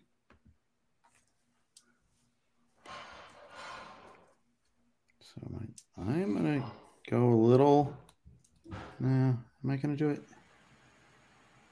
Yes, I am. I'm going to take a second catcher. Tyler Stevenson, come on down. Under the theory, he's going to get a ton of playing time this year, too. He should. Speed's overrated. I will not be drafting another closer for a long time or a catcher forever. But took him over Christian Vasquez, which I know Todd's not going to be happy to hear because I know he's back on Vasquez. Meanwhile, I'm going to try to figure out if I can get him in the room. If we can get 5 people in the room at once. We might not predict he's going to take Sandoval in the back problem. Yeah. I can drop. I have to run soon anyway. So. All right. Why don't we do that? I'm sorry. Don't mean to kick you out there, Ryan, but thanks for joining us today. Yep. Good luck. Check out Closer Encounters up on RotoWire. Thanks a lot. You bet. He took Rizzo in the back issues. Todd Zola, how we doing? Except, has the Novocaine worn off? Yeah, it's all off. Yeah, the Novocaine and the extra strength Tylenol is kicked in too, so we're all good. All right. And I like Stevenson more than Vasquez for what it's worth. Okay, cool. It's just that Stevenson's usually gone, or I just miss him. Yeah, been somewhat paying attention. I'm doing an auction, and I am in such uncharted territory for me, where I'm usually with the hammer. I'm sitting this one out because I've got like $22 left for 6 players, and we're like 2/3 of the way. Players are still going for $6, $7, and $8. So this is almost as excruciating as a root canal with little effect of Novocaine. No, you know what? That was more excruciating. This is just I can let players go by and it doesn't hurt. Robbie Grossman, there was one of the few remaining steal sources. Yeah, and the guy I talked up on Matt Williams' podcast. Matt is the defending champ of the Draft and Hold Tout Wars League. Yeah, co-defending champ. Oh, is that how it worked? Alan Harrison tied, and they even tied in the tiebreaker. Wow, that's wild. So we were gonna have a steel cage match at Tout to figure it out, but since we're going remote, we decided to have them split it. Dang, Segura also went. That's a little early for Segura. I thought I'd have ample opportunity to get he or Wong, and I was wrong. You were very wrong. Mm-hmm. Are you Son second baseman? Okay, yeah. Well, I'm Son stolen bases. Well, not totally Sons. I've got some. I mean, but I really need like Bobby Witt to get the call early and have the green light. Blah blah blah. You need instead of like, oh, I've got it. It's kind of a problem. What pick number are we? Now this would be about 179, right? 179. Fred is on the clock with 179, and he took Marcell Ozuna. Plug your nose at that one, but you know how the category is in steals, Jeff. It's very bunched in the middle. So even if you're in the bottom part of the bunch, you can manage that category in season as necessary. Yeah. Make a trade or whatever. So it's not, in a trading league, as you know, it's not such a bad thing to come out a little bit short. Correct. And Tucker's going to give you some, right? I mean, that's why you drafted him in the first round. Yeah, that's right. So you got to remember what you got early. And Cody Bellinger should get a handful too. Yeah. In this auction, I had no speed, and I took Miles Straw for $14, and some people on Twitter love it, other people don't, which is so weird. Status quo with Miles Straw, right? Status quo for Twitter. Well, it's good. No, it's good. If no one's being cruel, it's actually kind of fun. But I just got Jake McGee for $1, hoping to get money off the board. I like that. I'll take that every time. Yeah. Wow. Heck yeah. I mean, I don't have a closer yet, but I can use him. You do now. I mean, I'd like to think I can use him, in this league as my third reliever during weeks where I don't like the starts too. I mean, he's useful. The cover of night, Fred just takes Ranger Suarez there. I don't feel good about that. I don't feel good about Marcell Ozuna for one reason, and I don't feel good about Ranger Suarez for another reason. You'll just take a shower and you'll be fine. But I do feel good about the Marcell Ozuna pick from a strategic perspective. I do think the Braves are going to just play him. What don't you like about Suarez? About Suarez? I don't know. Well, I don't know. I don't know. I just didn't feel great about him. I just didn't feel great about that pick. I don't know. I should like. I don't know what to make of Suarez. I guess that's what it is. I don't know what to make of Suarez. You obviously don't like risk. Brooch, pterodactyl. You took us. You don't like risk, Fred, because you got Chris Sale, you got Dylan Cease. So obviously you're into safe pitchers.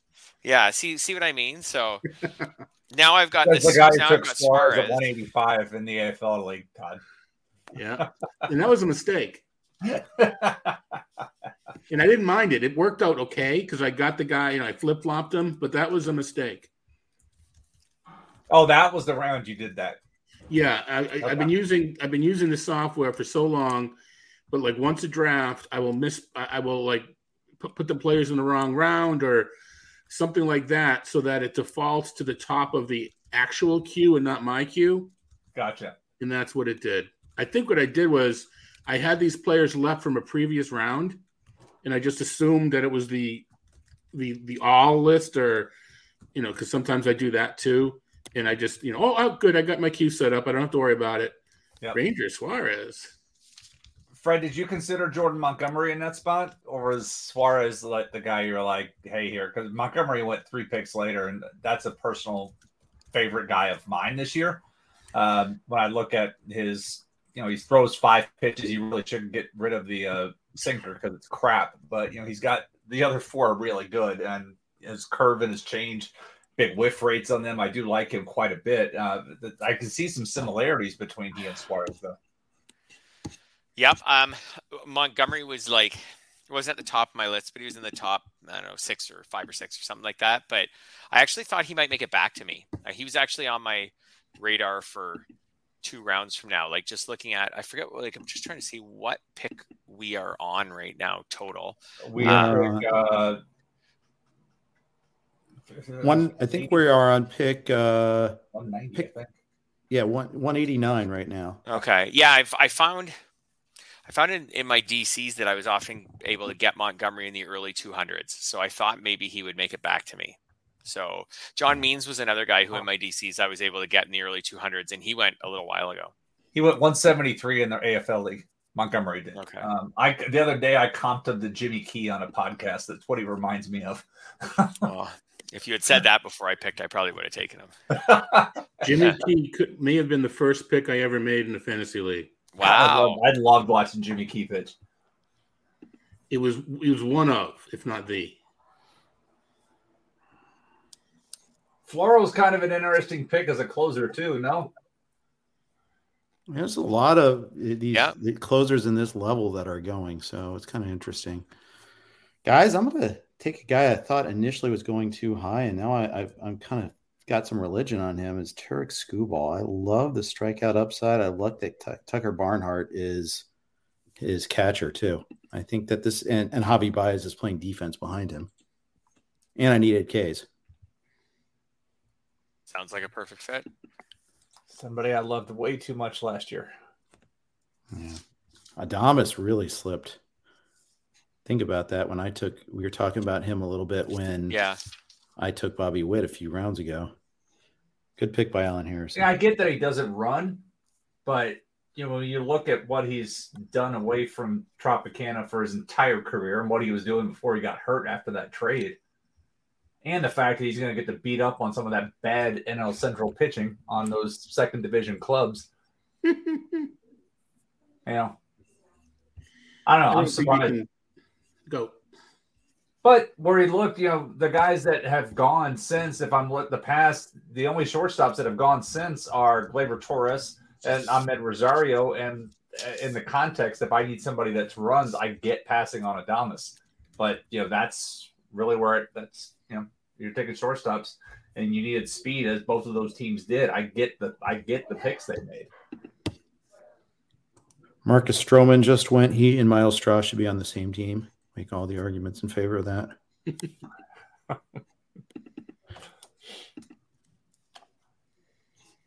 Kopech's interesting there. I like that pick. A lot of upside.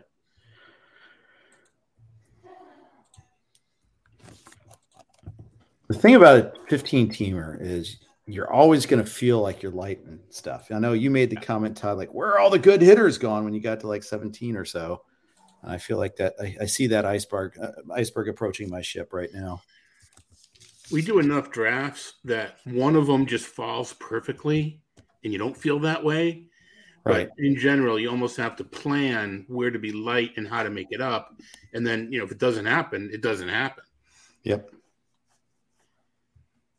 So, Todd, you weren't in here earlier, but good news. Joe Sheehan is coming back to Tout Wars. He'll be an AL Tout. Good. Yeah, that's excellent. Yeah. We've had some movement today. Chris Blessing is in. Jeff Barton is in. So got some more names coming. Yeah. Got like two. I got like 2 spots to fill, and one in NL Tout, one in the mixed auction. I like the mix of, new blood and people that have been grinding for years back. It's a nice mix. New old mix. Yes. Yeah. Chris was great. I love Chris having his own team. Yeah. Chris Clegg. Yes, that's right. Double catcher. Double tap catcher on the 13-14 turn by Joe Sheehan. Keibert Ruiz and Gary Sanchez. A lot of upside. I'll say that.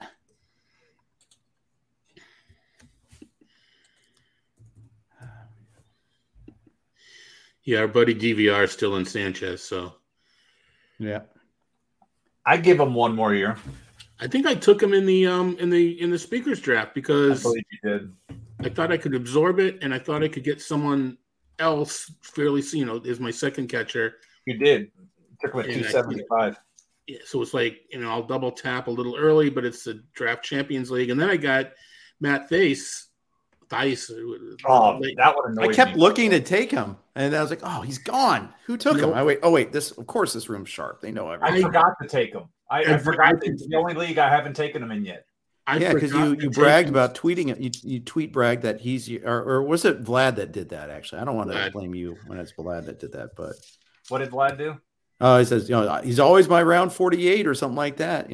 Oh, I haven't said that. He's been there in the end game, and I think I've taken him in the 45th round or later as my 4th catcher and my other 2 DCs, and I just forgot to take him one round, and I'm like, oh man, yeah. That's why I took him in the 40th or whatever it was, because I forgot. So you know what does it matter, 40th or 45th? They're going to take away my so-called expert card. So I just said I'm not going to forget. I think that was the round I reached on Robert. I keep taking darts on Robert Stevenson. And I took Honeywell. I took Honeywell and Colton Welker, and then I think that was the round you took Matt Thaiss. Okay, I can go to about Collins ended up being my 4th catcher. All right, so I'm finally going to take my first corner of the draft. Probably Andy Behrens is hanging his head in shame with me, or is demanding I had my hang in shame. I'm taking Josh Donaldson here. Nice. Frankly, yeah, I'm pretty happy with that. Can't go wrong. Should be. Yeah, no risk whatsoever there. None. Podhorse is probably going, God damn it, that was going to be my guy. That's my safe guy. That's my safe guy.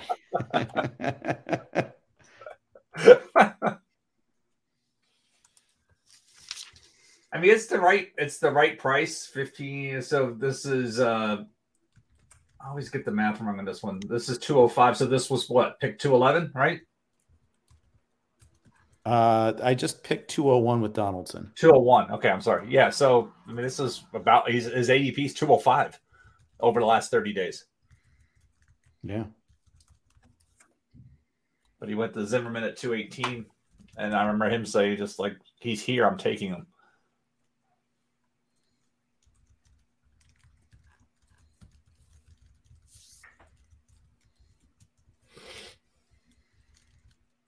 Benintendi's somebody that I used on the team that I was trying to build speed throughout, where I took pocket aces and I was like, I need to find people that can give me some steals. Mm-hmm. I took him hoping he can be one of the other KC compilers. Going to use this moment to take care of a little bit more business. Our good friends at Thrive are suggesting you can experience a new way to play daily fantasy sports on Thrive Fantasy. Thrive Fantasy is an exciting player prop fantasy contest. With Thrive Fantasy, you can eliminate the countless hours of research and focus on only the top-tier athletes that have the biggest impact on the game. Sign up for Thrive Fantasy today and receive a free 6-month RotoWire subscription. Here's how you can claim your free RotoWire subscription. 1, visit rotowire.com/thrive. 2, deposit a minimum of $10 and receive a 100% deposit bonus of up to $100. And 3, play in your first paid contest and receive a free 6-month RotoWire subscription. It's just that simple, folks. Jeff Erickson here. I am with my good friends Jason Collette, Todd Zola, and Fred Zinke. We're doing the mixed labor draft. Hope you guys are enjoying this format. It's obviously a little bit different and longer than what we usually do. It's not one of the Jason Collette, Paul Sporer Curiously Long podcasts, but it is. But we are doing a little bit of longer length here. Fred is actually on the clock. Who you taking here, Fred? What are you thinking?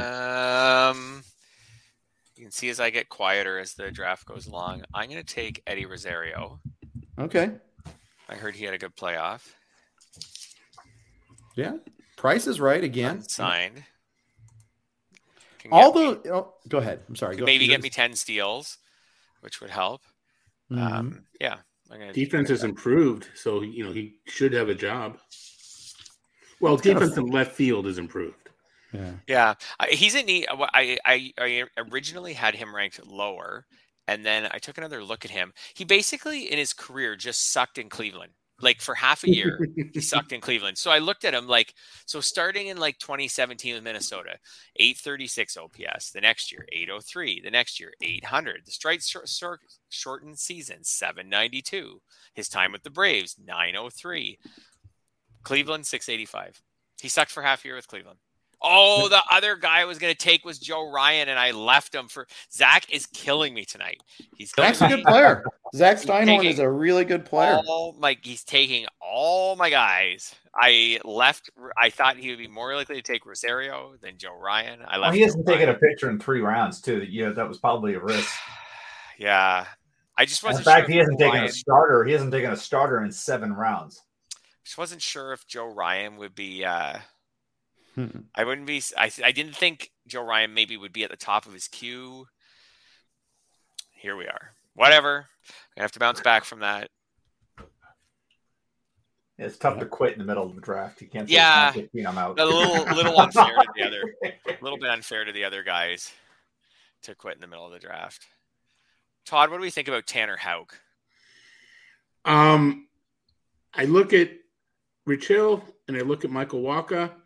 And on one hand, I say, well, they must not want Tanner Houck to start. The other, I say, well, those guys aren't going to stay healthy. Think they'll let him throw 5 innings when he starts? Or he could tandem. I mean, Rich Hill's a lefty. You bring in Houck, the opposite sort of handedness, and play that game. And that Chaim Bloom knows that. I mean, I don't mind seeing him as, and you probably start Hill, just because stay in the routine, a little bit older. I think it's just one of those arms you want and let the rest play out. Todd, halfway through your hemming and hawing on Tanner Houck, I took Christian Vasquez. So basically, I wanted to hear you say those other guys are old. He'll be in the rotation and they'll start letting him throw a lot of innings. I'm not interested at this point, I think, in messing around with tandem starts and who he follows an opener or he is the opener or whatever. So I'm out. Someone else can have him. I need pitching on my next pick. Yeah. But it ain't going to be Tanner Houck. It's such a nice probably arm. won't be. I'm more confident Houck stays in the rotation than Garrett Whitlock. Whitlock, I almost think Whitlock's going to close still. Well, I mean, that's what I think. I think Matt Barnes has the warrant or merits the opportunity to show he can do it one more time, but I don't think there's a long leash. I almost double-clicked Pablo Sandoval for Ryan Bloomfield instead of Patrick Sandoval when he took him there. That would have been unkind.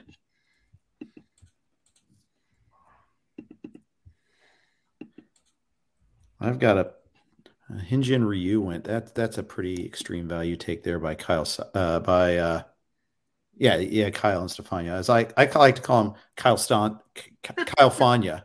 I think we did that in the chat room. Kyle kind of liked it, I think, or Stefania did. One of them did. I think it's Kyle tonight, but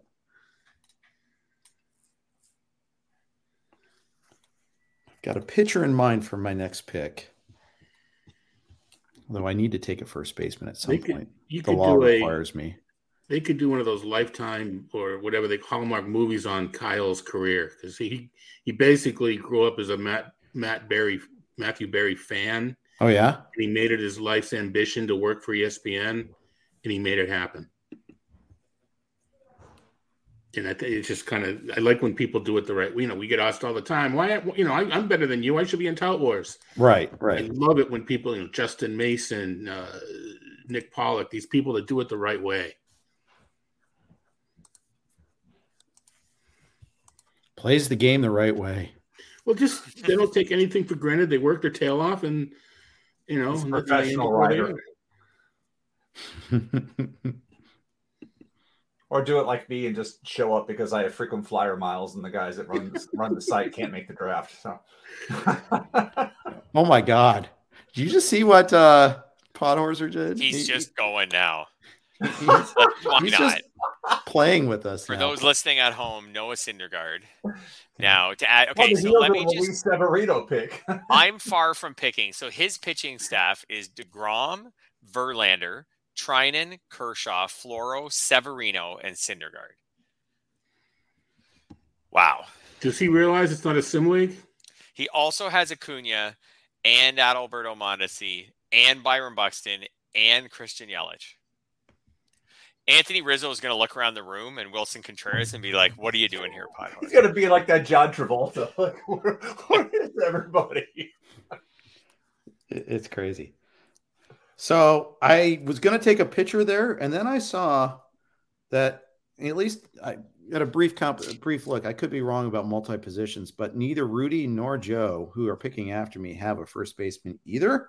Okay. And I only have two that I really wanted to get there. I mean, there's others I could get later, but one of them was Trey Mancini, so I decided to go ahead and take him. I don't like that they're moving the fences back like everybody else, but I think that's baked into where he's going now. Oh, for sure. One of them's going to end up with Sano. One's going to end up with Dahlbeck at this point, you would have to assume. Kiner Falefa. Did not expect to see that name anytime soon. Well, he's been given the job early with Young being hurt. So in a league like this, you take the per plate appearance value and you figure it out later. It's a speed play, too. You're hoping he also wins. One of the teams hurting on speed. Yeah, and he's going to qualify at third eventually, so short third. Or he may already, for all I know. I got to double check on that. No, it's just short. Only short, but he will eventually qualify at third. Hold that hope he catches, right? Is this a 5 or a 10 game eligibility league? 10, I believe. I think 10, Labor's all 10. I think the catcher ship has sailed, but you never know. Yeah. Mm-hmm. It's a third base play. Third base stolen base play is basically what that is. But AJ Pollock, a guy whose name we mentioned earlier. Yeah, I like AJ Pollock. I liked him a lot, maybe a little more in the draft and holds because I felt like my roster will be hopefully deep enough to ride the IL stints because he can be a little annoying with those. But yeah, I like AJ Pollock. The DH spot might help him. I feel like we say that about a lot of guys in the National League. You can dream on the DH in so many different ways now with National League teams.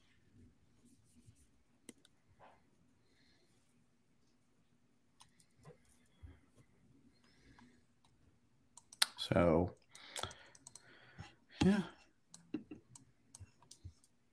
Definitely light on starting pitching right now, but that's okay. Well, is the guy you were looking at for your pitcher still there? Yeah. Oh, yeah. There's like 3 or 4 guys I'm looking at here. Well, the guy that you were going to take instead of Mancini. Yeah, that was the thing is I had 3 or 4 guys I would be happy to take at this spot. At starting pitcher, and I had 2 guys I was going to be happy to take at first base. So Madrigal's an interesting pick by Joe here. I mean, I get it with Sanchez and I've got to try to help my average, but it wasn't like his team batting average was in bad shape even with the addition of Sanchez prior. Yeah, I've got another guy in mind actually. It's another non-pitcher I might be taking. I believe you mentioned him on the Friday podcast, Jason.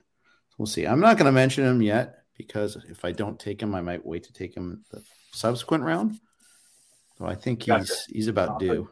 remind me when you make that pick. I'll be like, oh yeah, I did. Yeah. I'm talking myself into taking the hitter and not the pitcher, by the way, because of that.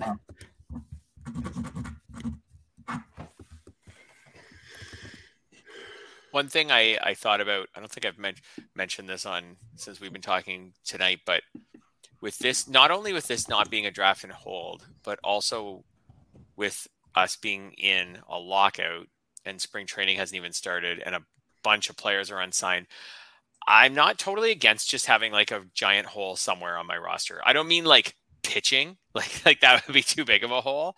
But like if I just have like came out of this draft with like no first baseman, like just a really bad first baseman. I mean, once players sign and NL teams shake out their DHs and guys get hurt in spring training, like that first fab run in this league is going to be wild. Yeah. Like there will be so many. There'll be some obvious ones, like some team will have picked a closer that we didn't draft or something like that. There'll be some obvious ones, but overall, like I'm not against just having like a really crummy first baseman coming out of this or something like that. Or like, I just think that's something that you can probably, the catcher situation, like if you have a really bad second catcher, there might be a team that we assume is going to sign a catcher and they don't. Someone's going to get more playing time than we anticipate, or a catcher who gets hurt between now and opening day. Like there's just going to be so much movement as far as fantasy boards go once the lockout ends and guys start signing like left, right, and center, and then spring training starts and guys show up and some of them are hurt right away and spring training is going to be shortened. So I'm definitely picking more for value tonight much more for value than I would in the NFBC draft and holds I've been doing, where I'm trying to have, do all the right things, the balanced roster and things like that. I think that's smart. I mean, I think it's generally smart anyhow in leagues that are not, especially in leagues where you have trades, you have fab, you don't have an overall contest. I mean, I think that all makes sense. Like, for example, when we usually do the drafts or auctions at Tout and we're about 2 weeks out of opening day. Well, if you come out of that one with like a really crummy third baseman or something, like that's probably actually going to be your third baseman at the start of the year, because there's going to be some movement between then and opening day, but not a ton. Right. So whereas right now in this one, like I feel like there's going to be so much movement that most positions you can probably find someone, if you're willing to, when you pick out this guy, to go a little aggressive on the first fab run after someone maybe who fits a positional need for you. All right. Like so I'm going to do it.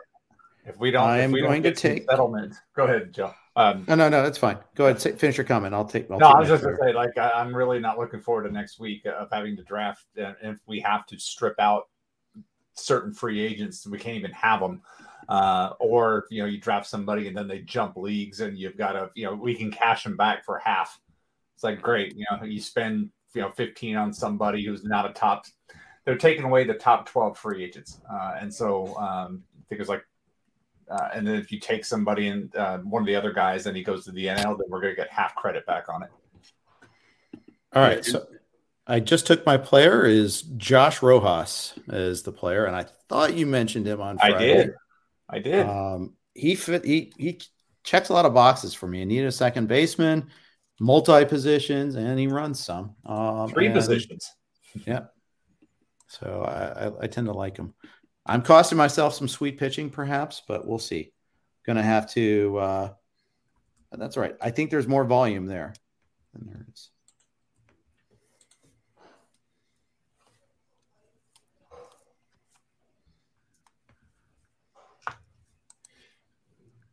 I do like the McKenzie pick just before you, though. I don't like him. I don't know. I just. What do you have against tall, skinny guys? Schwindel got taken. That's a guy that's a frequent rostering of mine, but that's okay. I knew that's a risk I was willing to take. But I just think he's so wild, for one, and I don't think he's very durable. The problem, what fascinates me about him is like, the ERA was ridiculously high despite some other skills that were rather strong, but it was like, as most young pitchers, his non-fastballs, the league hit below 200 off both of them, swung and missed a ton at him. But the problem was he was behind in so many counts. He threw fastballs when he was behind. The league was just hunting him. He gave up something like 90% of his home runs are up fastballs.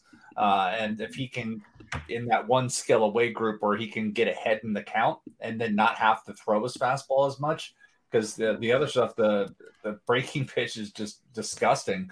And if he can lean on those and not throw as many fastballs, I think there's a step forward there for him, because when you strike out as many guys as he struck out in the low batting average and then have a 4.95 ERA, it just doesn't line up. And you can see that where a guy can, potentially shave a run off his ERA just with better command. It may not be this year, but I've taken some chances on him this year, and I like him. I also do like that Tommy Pham pick by Ryan Bloomfield, especially if Pham is willing to play first base, as he said in the news today. Yeah.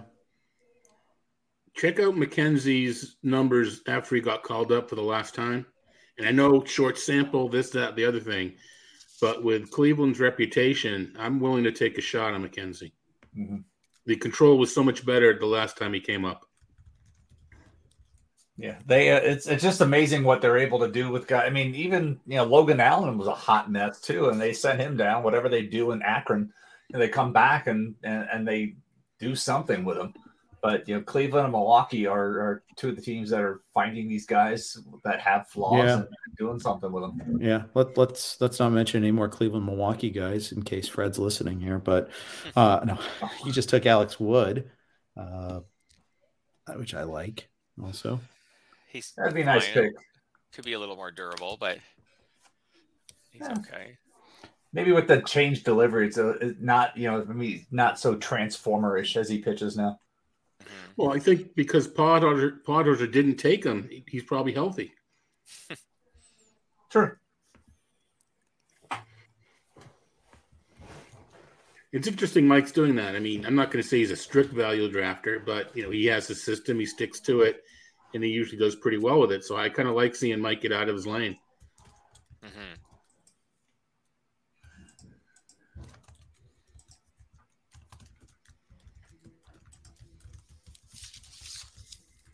Yeah, this is the Hendricks, Justin Mason 2019 main event lane that he's swimming in right now.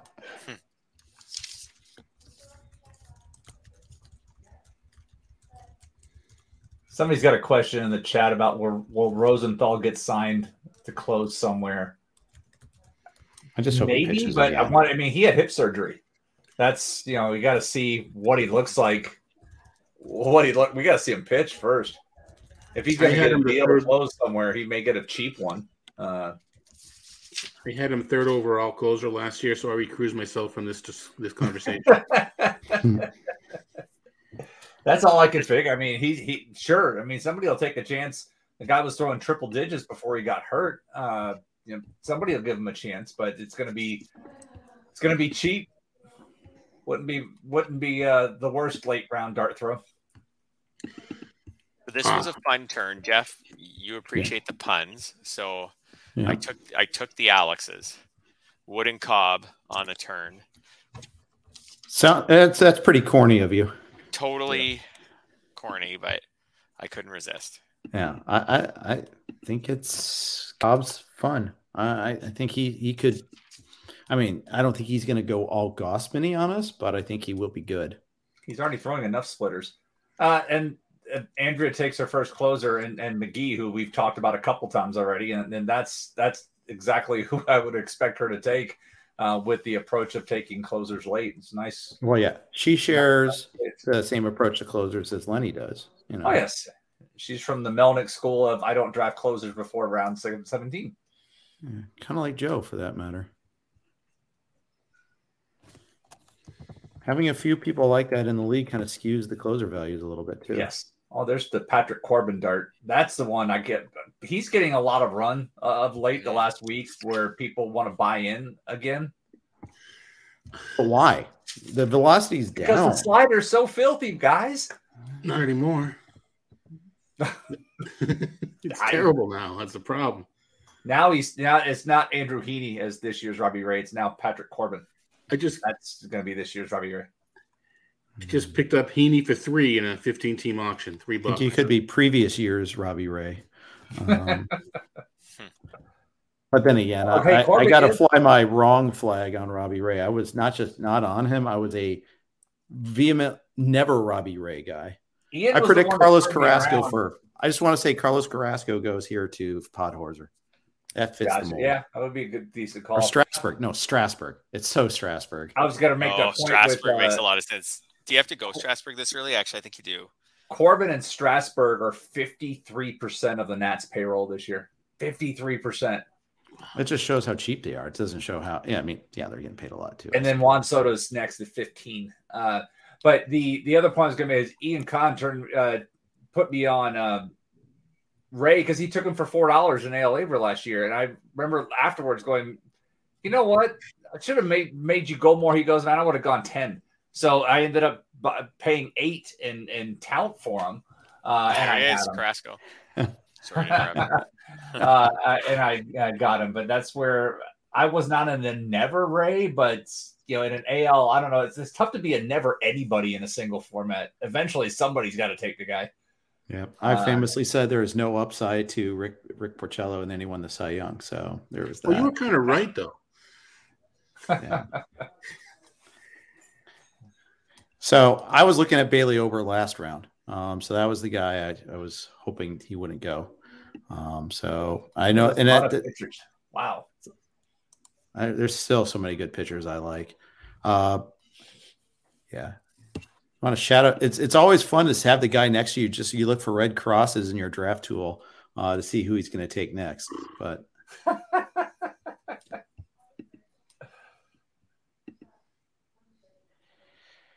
yeah, that team could be a world beater, but it could also be the 15th place team. Yeah.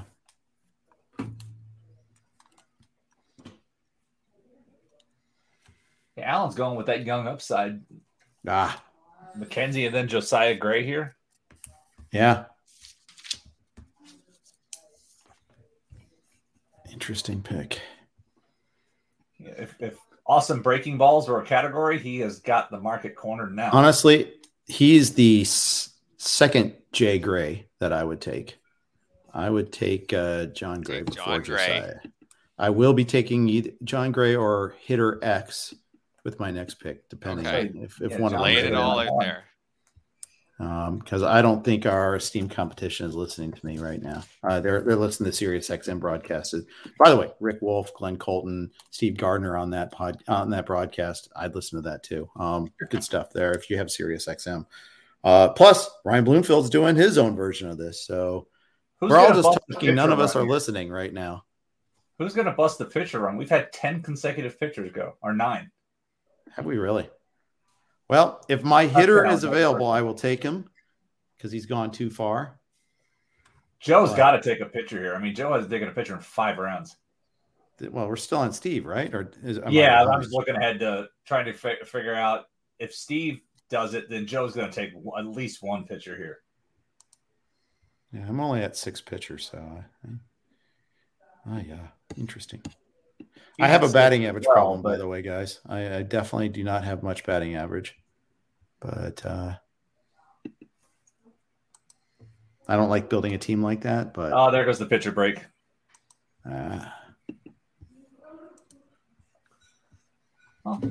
If you're gonna, you said you were taking a pitcher or a hitter with your next one. A pitcher, I'll even tell you it's an outfielder, which I already have 4, but I think there's one guy that's hanging around. Yeah, I think we're thinking about the same guy on the heels of your problem on your team as well. Yeah. Well, when Yuli Gurriel went and Michael Brantley went, those were some of my late batting average targets. And once those guys went, I mean, I just kind of like, okay, I'll just steer into it a little bit. Joe's on the radio right now. So extra drama. Joe's like, I don't need a pause. I got your stinking pause right here. 2 skills relievers. He's got his skills. His skills. And for those of you who are not looking at the draft board, it's Devin Williams and Paul Sewald that just went there. That's a fun turn. And by the way, 13 of the last 14 picks are pitchers. Wow. with Joe Adell, the only guy breaking that up.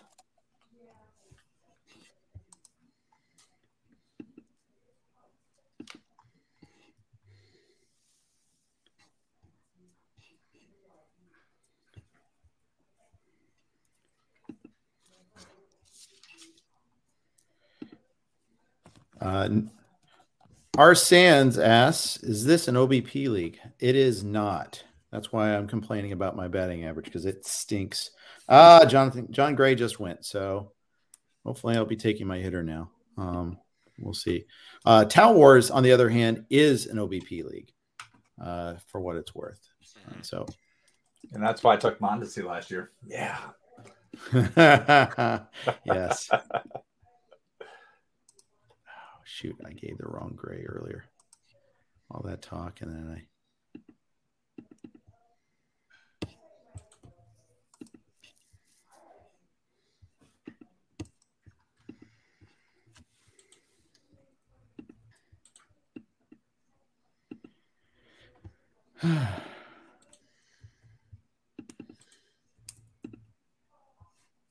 Jesus Sanchez. That's another interesting name. Rudy Gamble just took him. How much do you do? Like, we're all pretty acutely aware of what Tim's going to do. We know what Joe's doing. I've been paying attention to Rudy's draft, and of course, Podhorser's caught our attention. How much do you pay attention to what your opponents are doing in a snake draft like this? For me, I don't do it a lot. Early on, go ahead, Todd. I'd say early on, I want to, for instance, Zim in the Jeff Zimmerman in the speakers draft, did his pitching thing. I want to be aware early on, but after a while, it's not as important to me. But early on, I want to see if I have to, is a certain position or scarcity of a category being affected by a strategy. After that, not really. Yeah. All right, I'm taking my hitter. He is the major league leader in RBIs last year, Mr. Adam Duvall. Come on down. You are leaning into it. Dude, I mean, the thing is, it's not an overall contest. I'm getting like buckets of power and, for really cheap, I think. And just think he hung around way too long. I am leaning into the lack of batting average. So my team's Leroy Jenkins. Let's go. Yeah, but to your question, I do look, as I was saying earlier, the teams around me as I'm trying to predict, like, who's going to be there, what have they taken, that type of thing. But then to echo Todd's point, if somebody is doing something crazy, where like Jeff took 6 pitchers in a row early on, to kind of say, okay, that's going to push everything else up. I need to adjust. But I do tend to, take a look and see how those other folks are doing. Same thing in an auction. I want to see who's sitting on the cash. So to try to figure out how to get them to spend some of it too. R.I.P. Lauer, but Lauer used to be the guy that sat on money. I was always trying to figure out how he was going to spend some of that money. And we go into the turn, and he'd always be the guy with the most money going into the first break, and then he'd come out of it and just spend like on 4 or 5 guys. And you're like, that's who you were sitting on? But he would do the same thing every year. See, the problem with trying to figure out what Lauer was going to do is Lauer didn't know what Lauer was going to do. That's true. It's Zen drafting. I have no plan. Go by feel. Yeah. But I just remember he'd come out of the break. He'd, $210 left. And then he would just come out and buy like 5 guys in a row. You're thinking, okay, yep. Well, these are the guys I was looking on. Nope, they're gone. I think in an auction draft, salary cap draft, I made a mistake one year of not paying attention to what closer prices were going for. And it seemed, I was just shocked. I bought 3 closers for such a cheap amount because closers were going for nothing. So, I mean, it was kind of, I'm not getting bargains. It was kind of a silly, I just wasn't paying attention. And kind of regretted that because it was the year after I won the ultimate auction. It was the following year in the ultimate auction. So it was not a good year to make that mistake. Yeah.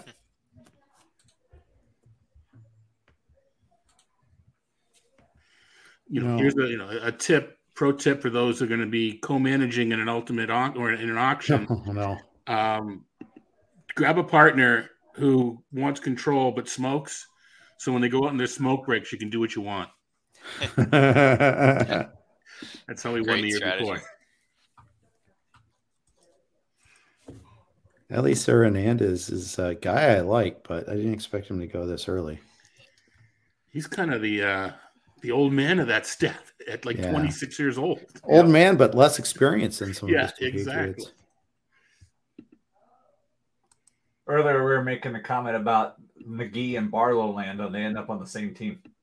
Yep. I have no problem with where Barlow went there. I think that's a pretty reasonable price.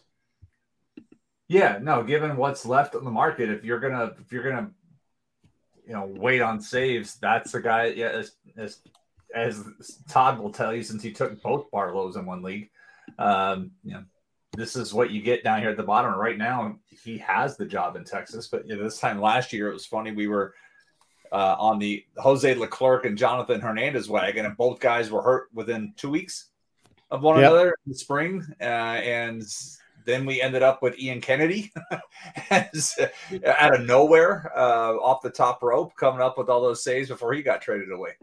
And re-signs with Texas this year and takes it back. Could happen. Don't do that to my DeMarcus Evans shares. No. Barlow collected saves at every level he was at. So that doesn't mean we don't use closer of the future near as much as we used to.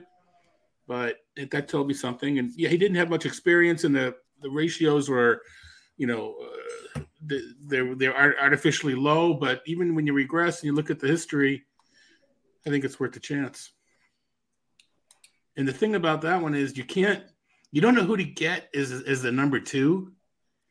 I kind of like going Soto and Fulmer because you got one of the two, right. One's a wasted pick. The other's a value pick, if you will. Mm-hmm. But I don't know who to handcuff or, use as the hedge or insurance for Barlow. Probably because there isn't. Fred, stop taking giants. Take one. There you go. There's a non-giant. There's not a giant. Maybe. Who knows? Maybe he ends up there. Yeah, he could. I don't know. My numbers say that Soler was the right pick. His ADP is way earlier than this. So I took him. He was not part of the plan tonight. I forget whose podcast somebody mentioned the fact that what if the Rockies signed Soler? Right. All of a sudden you're like, hey. It could happen. The Rockies do stuff like that. He'd have to DH because can you imagine him roaming that outfield? No, I don't want to imagine that. That would be a feat. Although we can say the same thing about Schwarber to Colorado. Mm-hmm. Nelson Cruz, anybody to go DH. Nelson Cruz is the perfect age for the Rockies.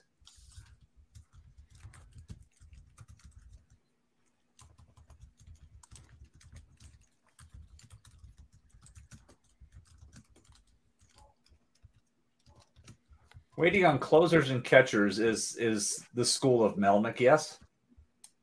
See. Yeah. Yes. Okay. It's been a while since I've drafted in a league with Lenny, but I mean it's usually wait on me too, actually. Wait on catchers and draft Cameron Maven is what I remember the most.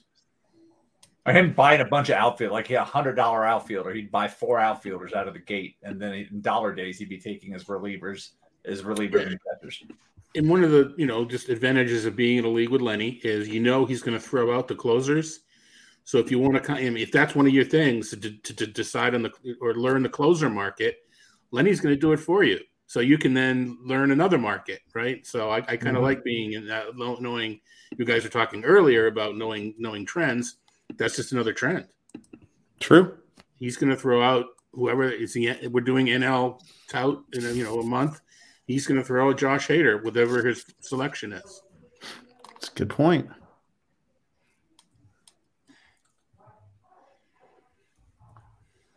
Kyle Quantrill. I purposely didn't mention his name when you were talking about the Cleveland Guardians because a lot of people are like, oh, fade that. But, I mean, at 278, what's wrong with that price? Yeah, that's fine. Yep. I like that. Scott Pianowski with Cal Quantrill. That's a very much a Scott Pianowski pick, by the way, too. People aren't in love with him. I'll take him. All right. Is it Strasburg time? Yes. I feel like he has so many of these pitchers. Like he needs to find a hitter. I feel like. Yeah, but Austin Hayes actually does have a red cross next to his name because he ended the year with a surgery to repair. That's so boring by him. I know. Well, he just knows, like, he's daring us to try to take Strasburg. He's out of ideas. I know. He's just like, come on. You know you want to do it. I dare you. Well, I'm going to draft an organization here. I like this guy a lot. I don't know if he's going to get all the innings, but I need pitching. I think, a guy with good skills, Drew Rasmussen. Oh, yeah. Come on down. Jason, did I screw up? No, I honestly, I have a tough time grading him. I don't. But I've said this on a couple of things. When you watch him pitch, I love how he forces the issue with hitters because he just doesn't nibble. He just attacks the zone. Mm-hmm. I'm going to work high. I'm going to work low. But I'm not nibbling. I'm just attacking the zone and forcing you into the counts. And if I get ahead in the count, that puts you on the defensive. And so I love the approach. It just doesn't come through on the numbers. You look at the strikeout minus walk rate. The numbers don't look great. And there's another pitcher sitting out there I would say the same thing about. And I would bet that Joe's going to take him. But yeah, that's where I see. So I have a tough time grading him, but I just love the way he attacks hitters and forces the issue. I just don't know if it works over the course of a full season. I think Tampa does a good job of protecting him, though. So yes. It's a good organization for those skills. Yep. And the thing is, you can't confuse him with Dennis. Because it took me like half of last year to wait. He's like young. He's not an old veteran. He's good and young. So,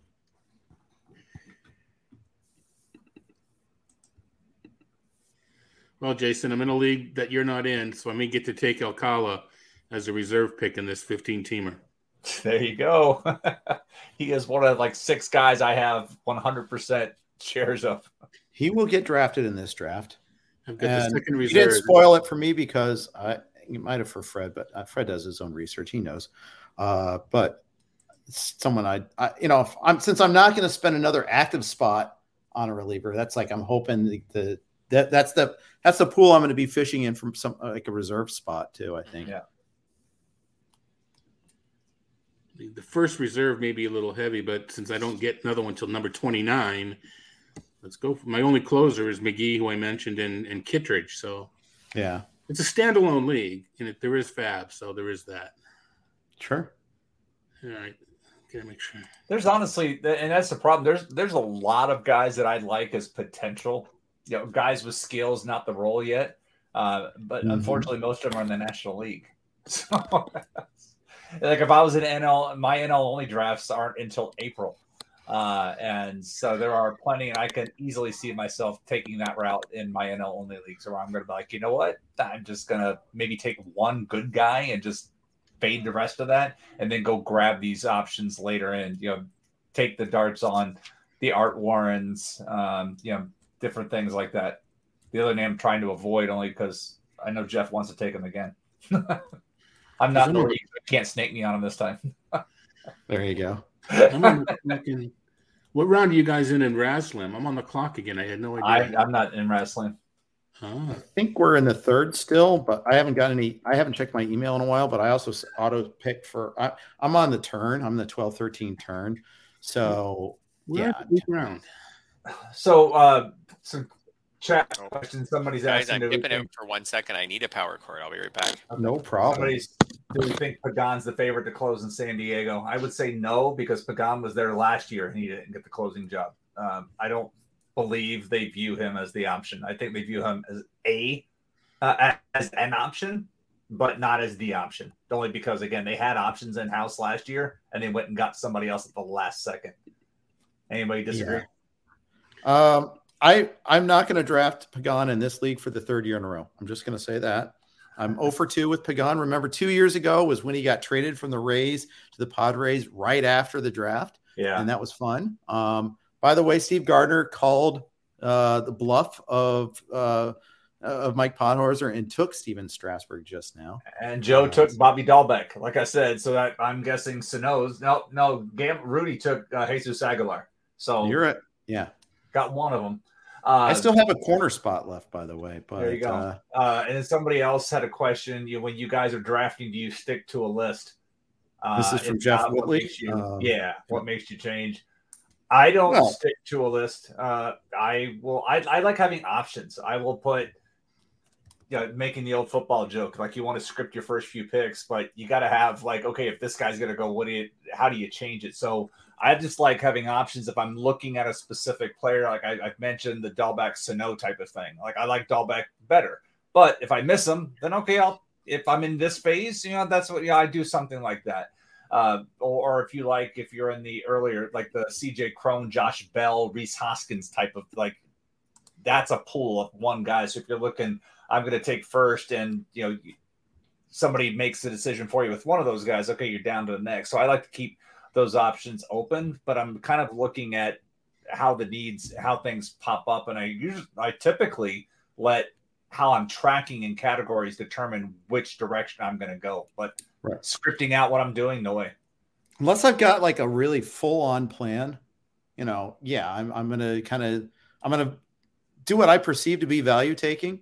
I mean, I'll say this with the NFBC. You know your draft spot well in advance. You're up, by the way. You have to have an idea what you're going to do with critical spots, speed, saves, starters. I think you're up. I know I am. Okay. But I'm monologuing too. So, all right. And I'm going to shock you. You're riffing. I just didn't know if I didn't see you. Like, I'm like, no, I had him set at my cue, but 16 seconds left. Yep. I'm taking Aaron Ashby, this year's Freddie Peralta, which was last year's Corbin Burns. But no, I know I'm kind of everyone's so focused on who is the next Robbie Ray, but who's the next Brewer breakout pitcher? It's Aaron Ashby. Lots of strikeouts there. It could be either direction, though. Luke Voigt's a good pick, it could be in the back end of the bullpen, or it could be in the rotation. It could be on it with Ashby. It could go either way. Yeah, true that. By the way, good pick by Podhorzer. That's the guy I should have considered taking in Luke Voigt. Fits his team motif, obviously, but it's also, I just queued up, but it also, huge upside potential there, and I need a corner infielder that would have fit well with my team. This marks the first draft, I think, where I haven't got one or of the other of Schwindel or Wisdom. I don't want to make a pulling teeth joke in front of Todd right now too soon, but yeah. No, that's fine. I'd like the two of them. They both have holes, but they're both going to play. Yeah. I think Wisdom is riskier than Schwindel.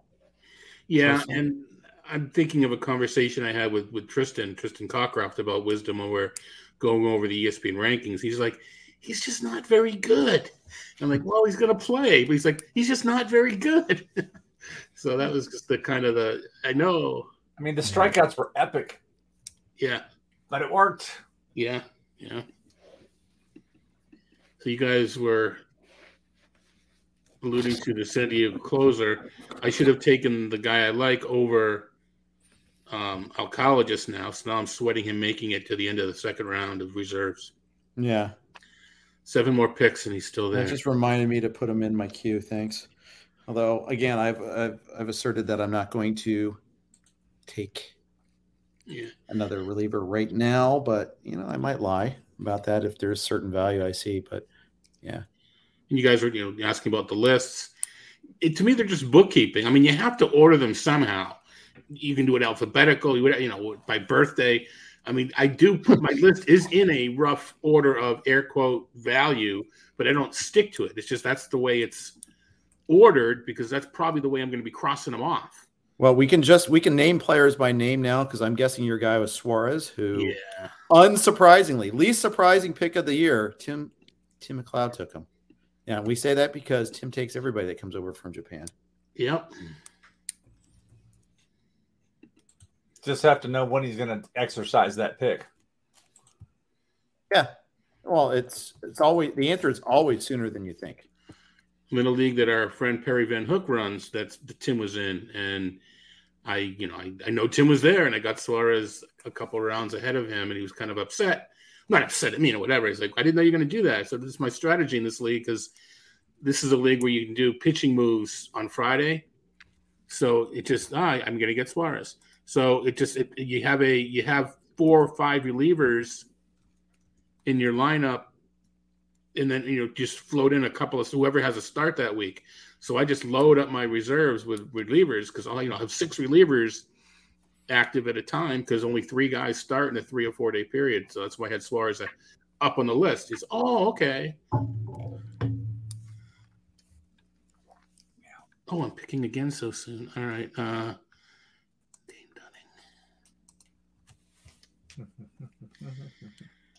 I do like how quickly this draft moves with the 1 minute clock.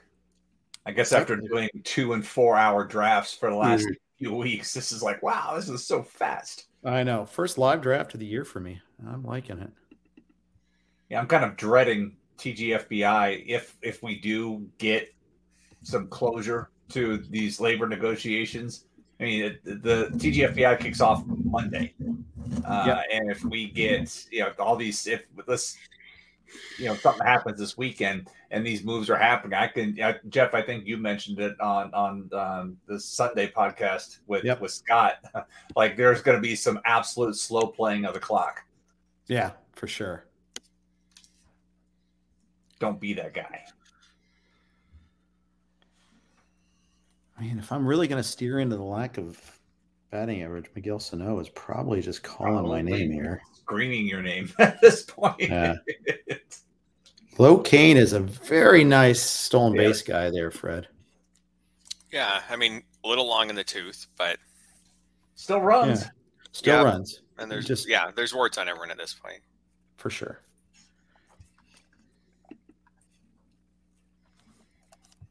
I've got 2 pitchers I really, really want coming up and a handful of corners that I'm just lukewarm about, but I need corners. No, I don't know.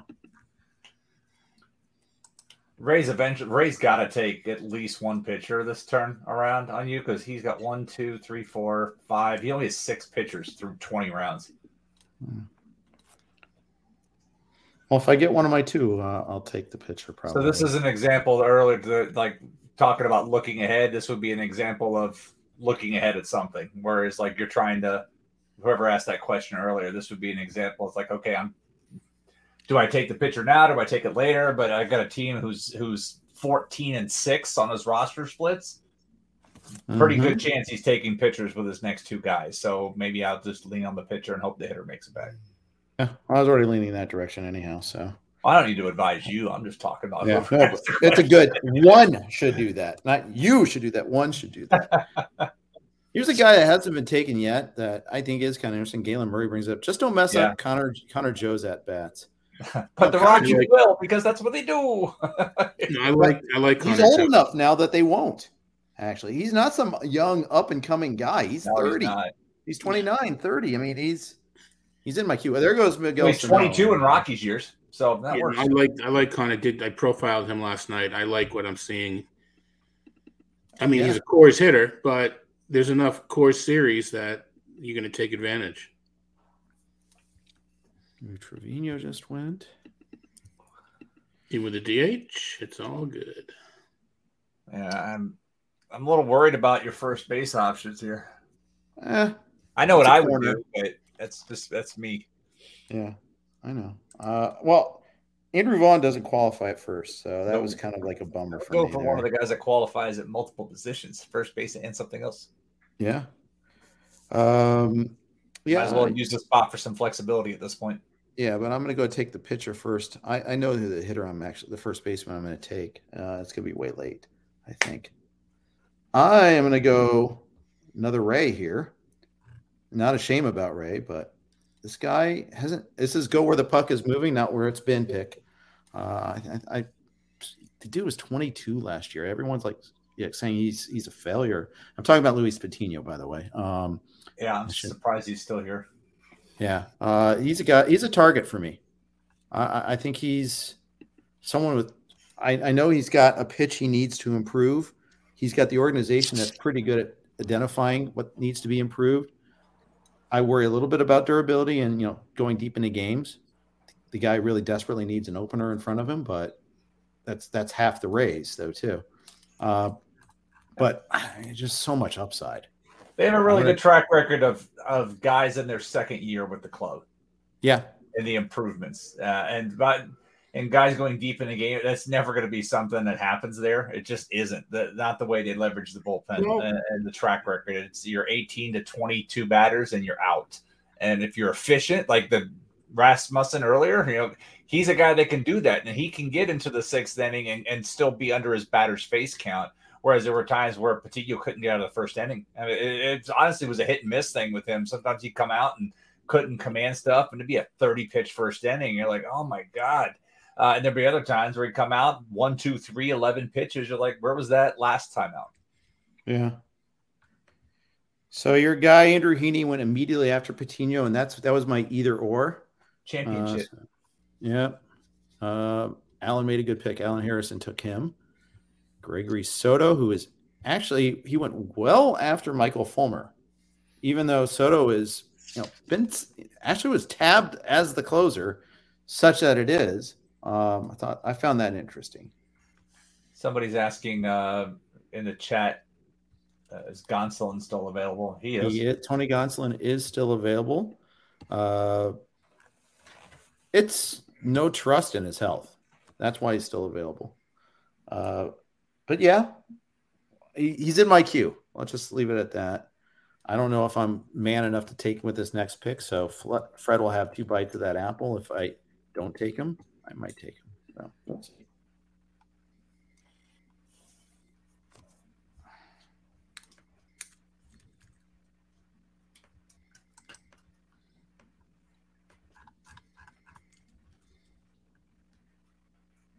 Trying to look at position. There goes Vaughn. There goes Andrew Vaughn. He's falsely listed at first base in the RT Sports database. Yeah.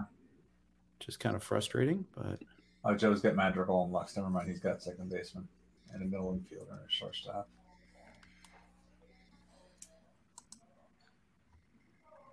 That's first base corner. I know who I'm going to take. He doesn't even have a job yet if I get him.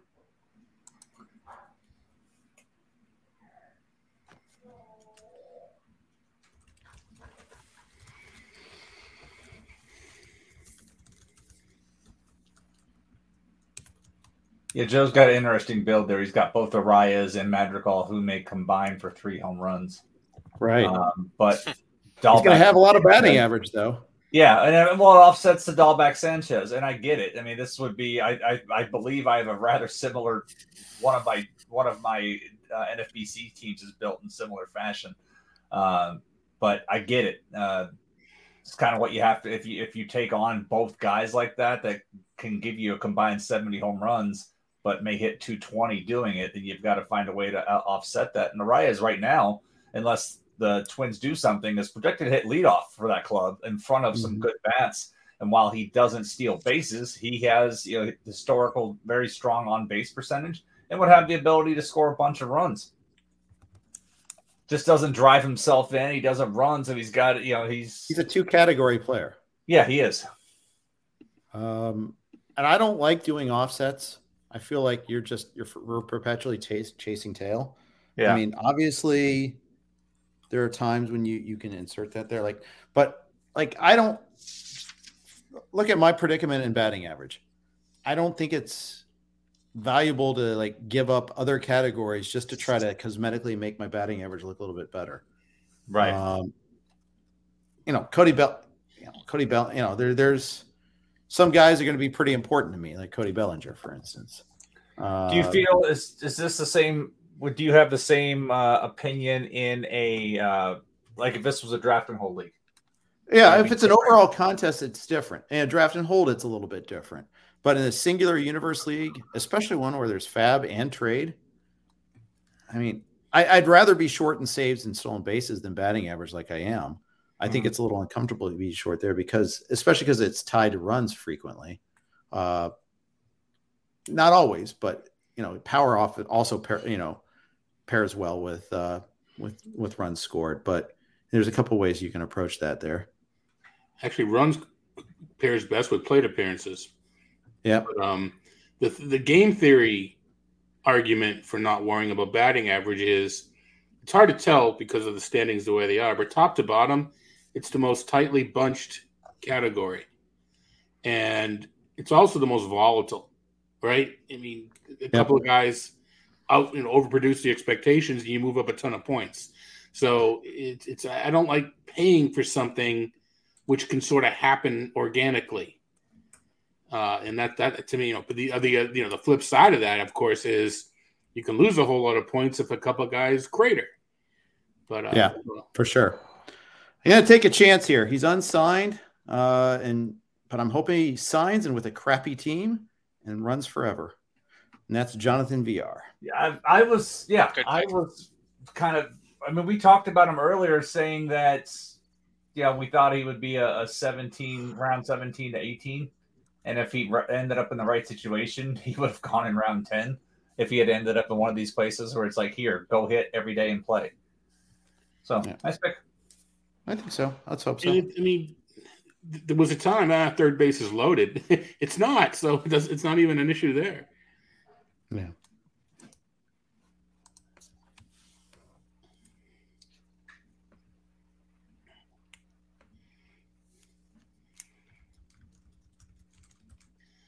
I'll always have a soft spot for a VR. My Kettle Marte year, in the NFBC main event, the guy before me says, don't get mad at me, I'm taking Marte. I said, all right, I'll just take VR, who then went out and got 30 homers and 50 steals that year. Beautiful. And they still didn't win the league, which tells you how good my NFBC track record was. But then the next pick, Andres Jimenez there too, right after you, Jeff. I mean, that's a nice pick by Mike with the dual position eligibility there and his ability to run. Dual league eligibility, majors and minors. That's it. Sorry, was that? That too. But no, I don't know. He could, round 22. He's got a chance. Team, a guy that's got the potential to steal 20 bases for sure. That means he's stealing every time he reaches base. But yeah, and I've got a chance at VR not getting signed or getting cut. Right. Lots of ranges of outcomes there. But his team needed that kind of late speed dart because around all of those injuries, he hasn't taken a stolen after the Mondesi Buxton combo. That's been it. There has been no other stolen bases really touched. Yeah.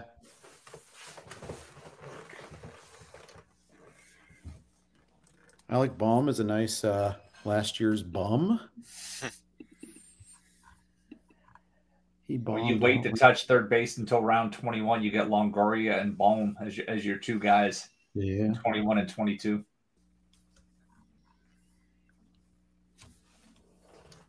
Actually, one of them's a utility because he's got Goldschmidt and Votto.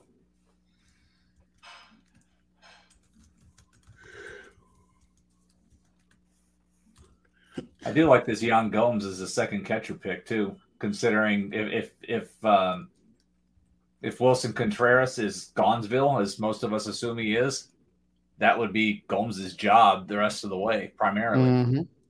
That's true. I always like him to play because he's the better defensive catcher anyhow. And if they are going to trade Contreras, you can see playing some DH to protect him a little bit too. Last thing they need is that guy getting hurt and they're trying to trade him in his walkie, right? Yeah.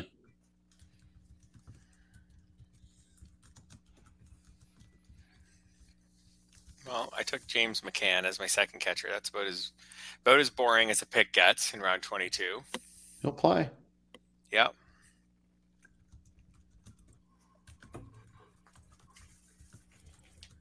Excuse me.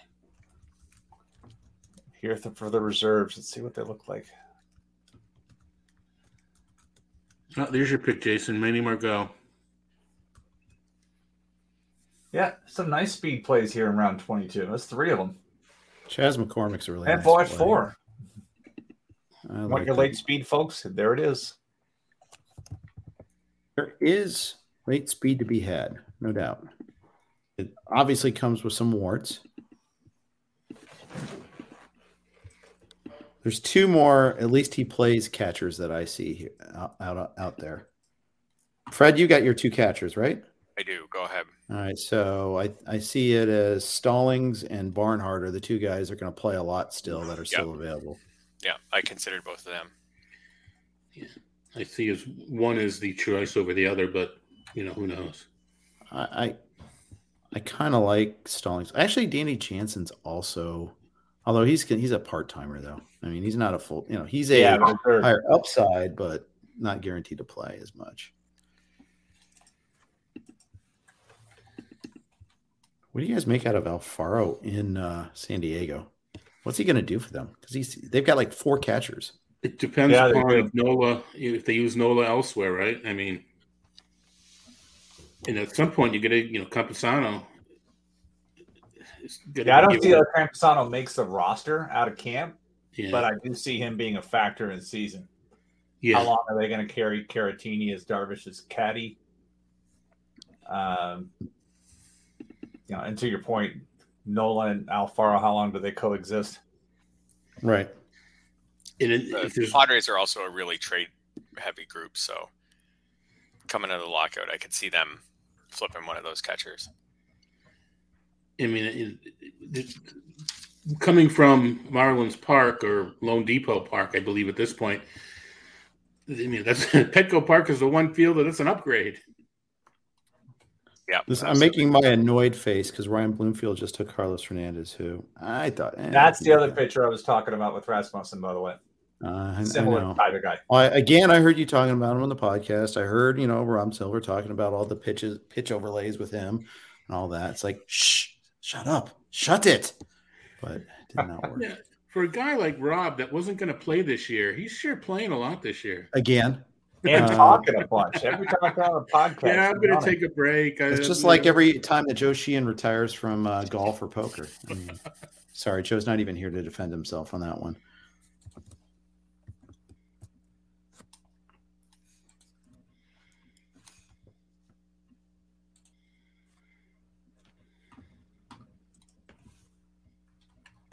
I looked at Sugo as a late flyer. His path to the Pirates was weird because he was like winning games and then sitting the next day. A lot of that. He was rather terrible the last month of the season. Like, I know a lot was made about what he did in August, but it's almost like the league was like, oh yeah, this guy can't hit velocity. And they got back by him. I mean, he was really I don't get the helium he's been getting in some neck of the woods this winter. Well, maybe I'm biased from watching him just get blown away every time he sees velocity, but yeah, I think 23rd is a good round to see what he can do. Oh, in this fight, but I've seen him elsewhere. Being talked at like as a target. I'm like, oh, okay, no. He's no target. I'm making a cardinal sin by taking my second prospect, but I'm taking Riley Green. He's been taken as high as 242. I'm afraid to wonder if that was me. No.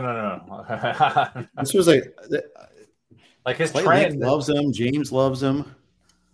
I like Riley Green's skills, and again, I need some stolen base upside for later.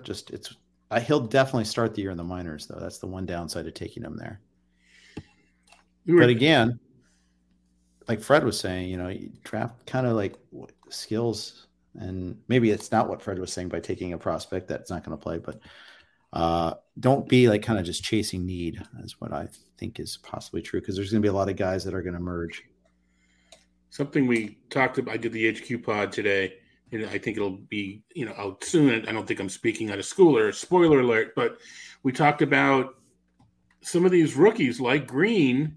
They could be playing while the major leaguers aren't, and could force their way onto a roster, depending upon what the ultimate agreement is with the CBA. So, some of these players, even a Bobby Witt, I guess, but he should break camp anyway. But some of these other guys like Green, they may benefit if the season is delayed a bit.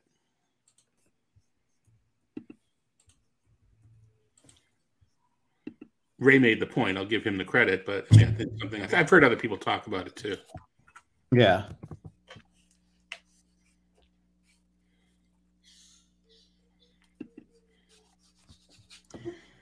I like that pick. The Tyler Wells, yeah. DVR. Tyler Wells closes over Sulcer in Baltimore. I like the arm, and at this point, DVR turned me on to the arm, and then I, did a little bit of the research, and I, like even though he's a lefty, I like what I see. Baltimore won't generate a ton of saves, but I like the arm. I'd be Wells had shoulder inflammation in the year, though. Yep, exactly. Yeah. How many profiles do we write, and then oh geez, I wish I knew, because if he's healthy, it's a completely different tenor of the of these 80 words. Yeah. Dominic Smith could benefit from the DH quite a bit. The Mets have like 6 guys that could benefit from it, though. I wish someone out there would write an article on that or a podcast talking about benefiting from the DH. That one did really well, by the way. I was being tongue in cheek. I mean, everybody's doing it. I know. I'm just saying you got a lot of listens on the DH cast. Well, it's certainly because they're not looking at us, or they're not turned on by what they see on the screen. Todd Zola with the self-effacing joke. Who had 11:09 p.m. for that? Hey, let's get JoJo took in the 23rd. My camera adds a few chins.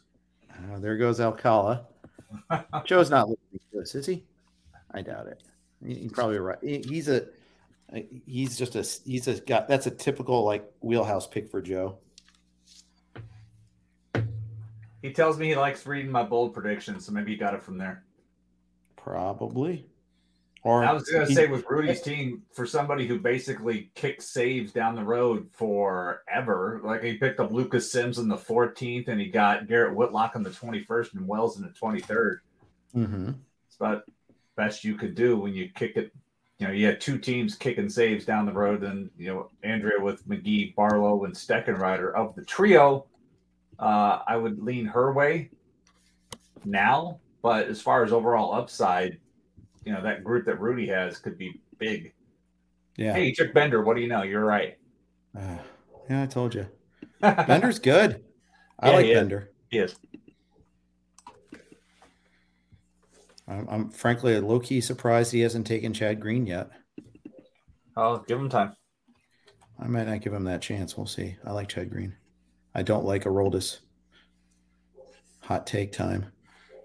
Yeah, and that league I was talking about with Perry, I love Chad Green because it gives you volume in strikeouts, and you don't care. You don't need the saves. You just want the innings and the strikeouts. Yeah. Remember that year that he stunk in the first 3 appearances, but then he nails the rest of the year. Yeah, he struck out 100 as a reliever. Yeah, I mean, but he had 3 horrible performances, but by the end of the year, he was as good as there was. Yeah. See, when we talk about this year's Robbie Ray, I mean, Tanner Rainey fits it from the can't throw the ball for a strike and could get it, from the closer point of view. Yeah.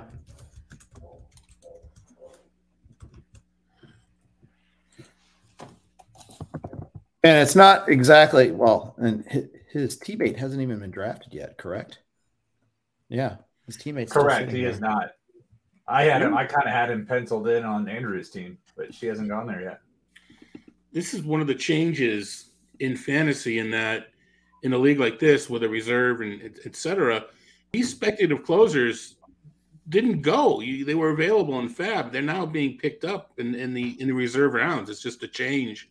Obviously, draft and hold, they're up 3 rounds ahead of this, but right. I think it's interesting that they're not even going to the free agent list. They're being picked in the middle reserves. Correct, Mundo. So there goes Kyle Finnegan, 2 picks after. I love it. So they don't get a stranglehold on that. You get to choose one or the other. That's a good story. All right, this was mentioned in the chat room earlier. I wish he were third base eligible like he was at one point in time, but Connor Joe, come on down. I kind of like him. Does he have first base? No, he's just outfield.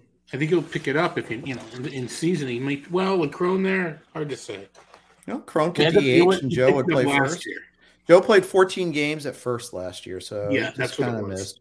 But Crone is kind of injury prone, and And Joe may be a better glove than Crone. Yeah, I mean, Todd, I still remember how he got hurt in Detroit, playing first base. Got hurt pretty badly. Yes, point stands. Todd, you're a better glove than Crone. It's like Scott Jensen saying he's a better outfielder than Jeff McNeil, which is also true. But they called me Boomer in Little League. They called me Scoop and they called me Boomer. I couldn't hit, I couldn't throw, but I could scoop. And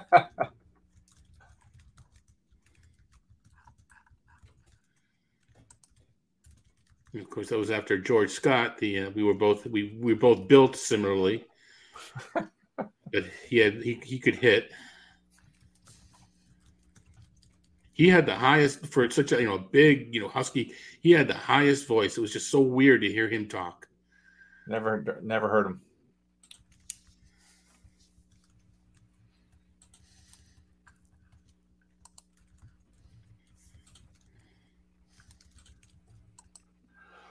Oh.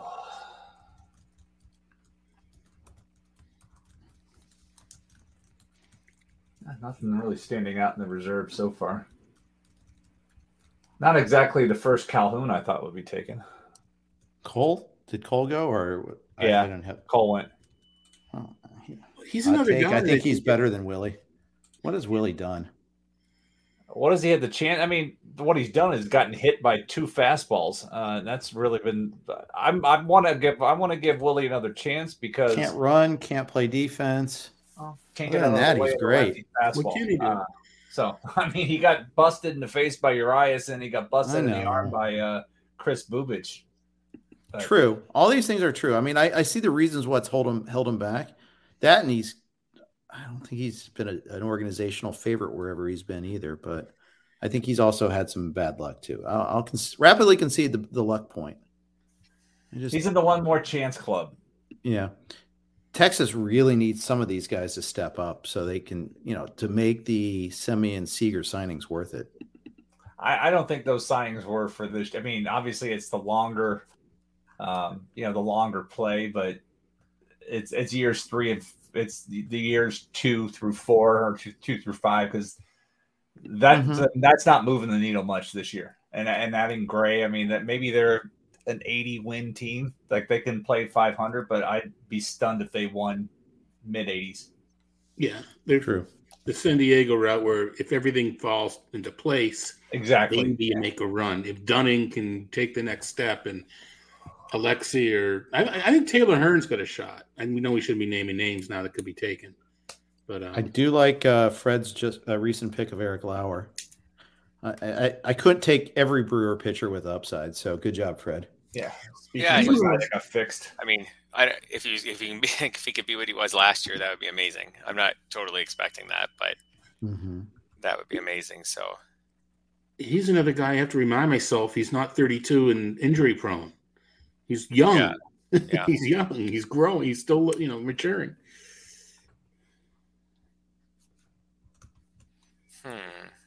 Guys, I am jumping on Sirius XM in a bit. Do you want to keep going while I'm on it, or should we close it up here?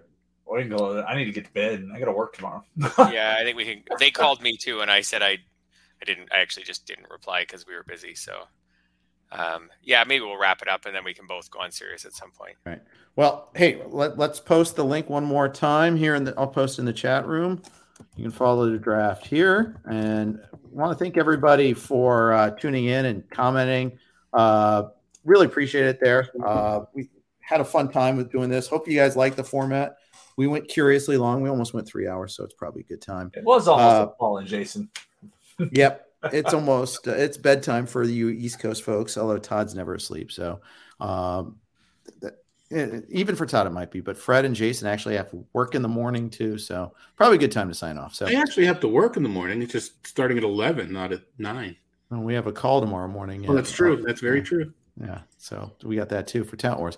Everybody, thanks for listening. Thanks to WynnBET for your sponsorship for the RotoWire Fantasy Baseball Podcast, LaborCast. Hope you guys enjoyed it.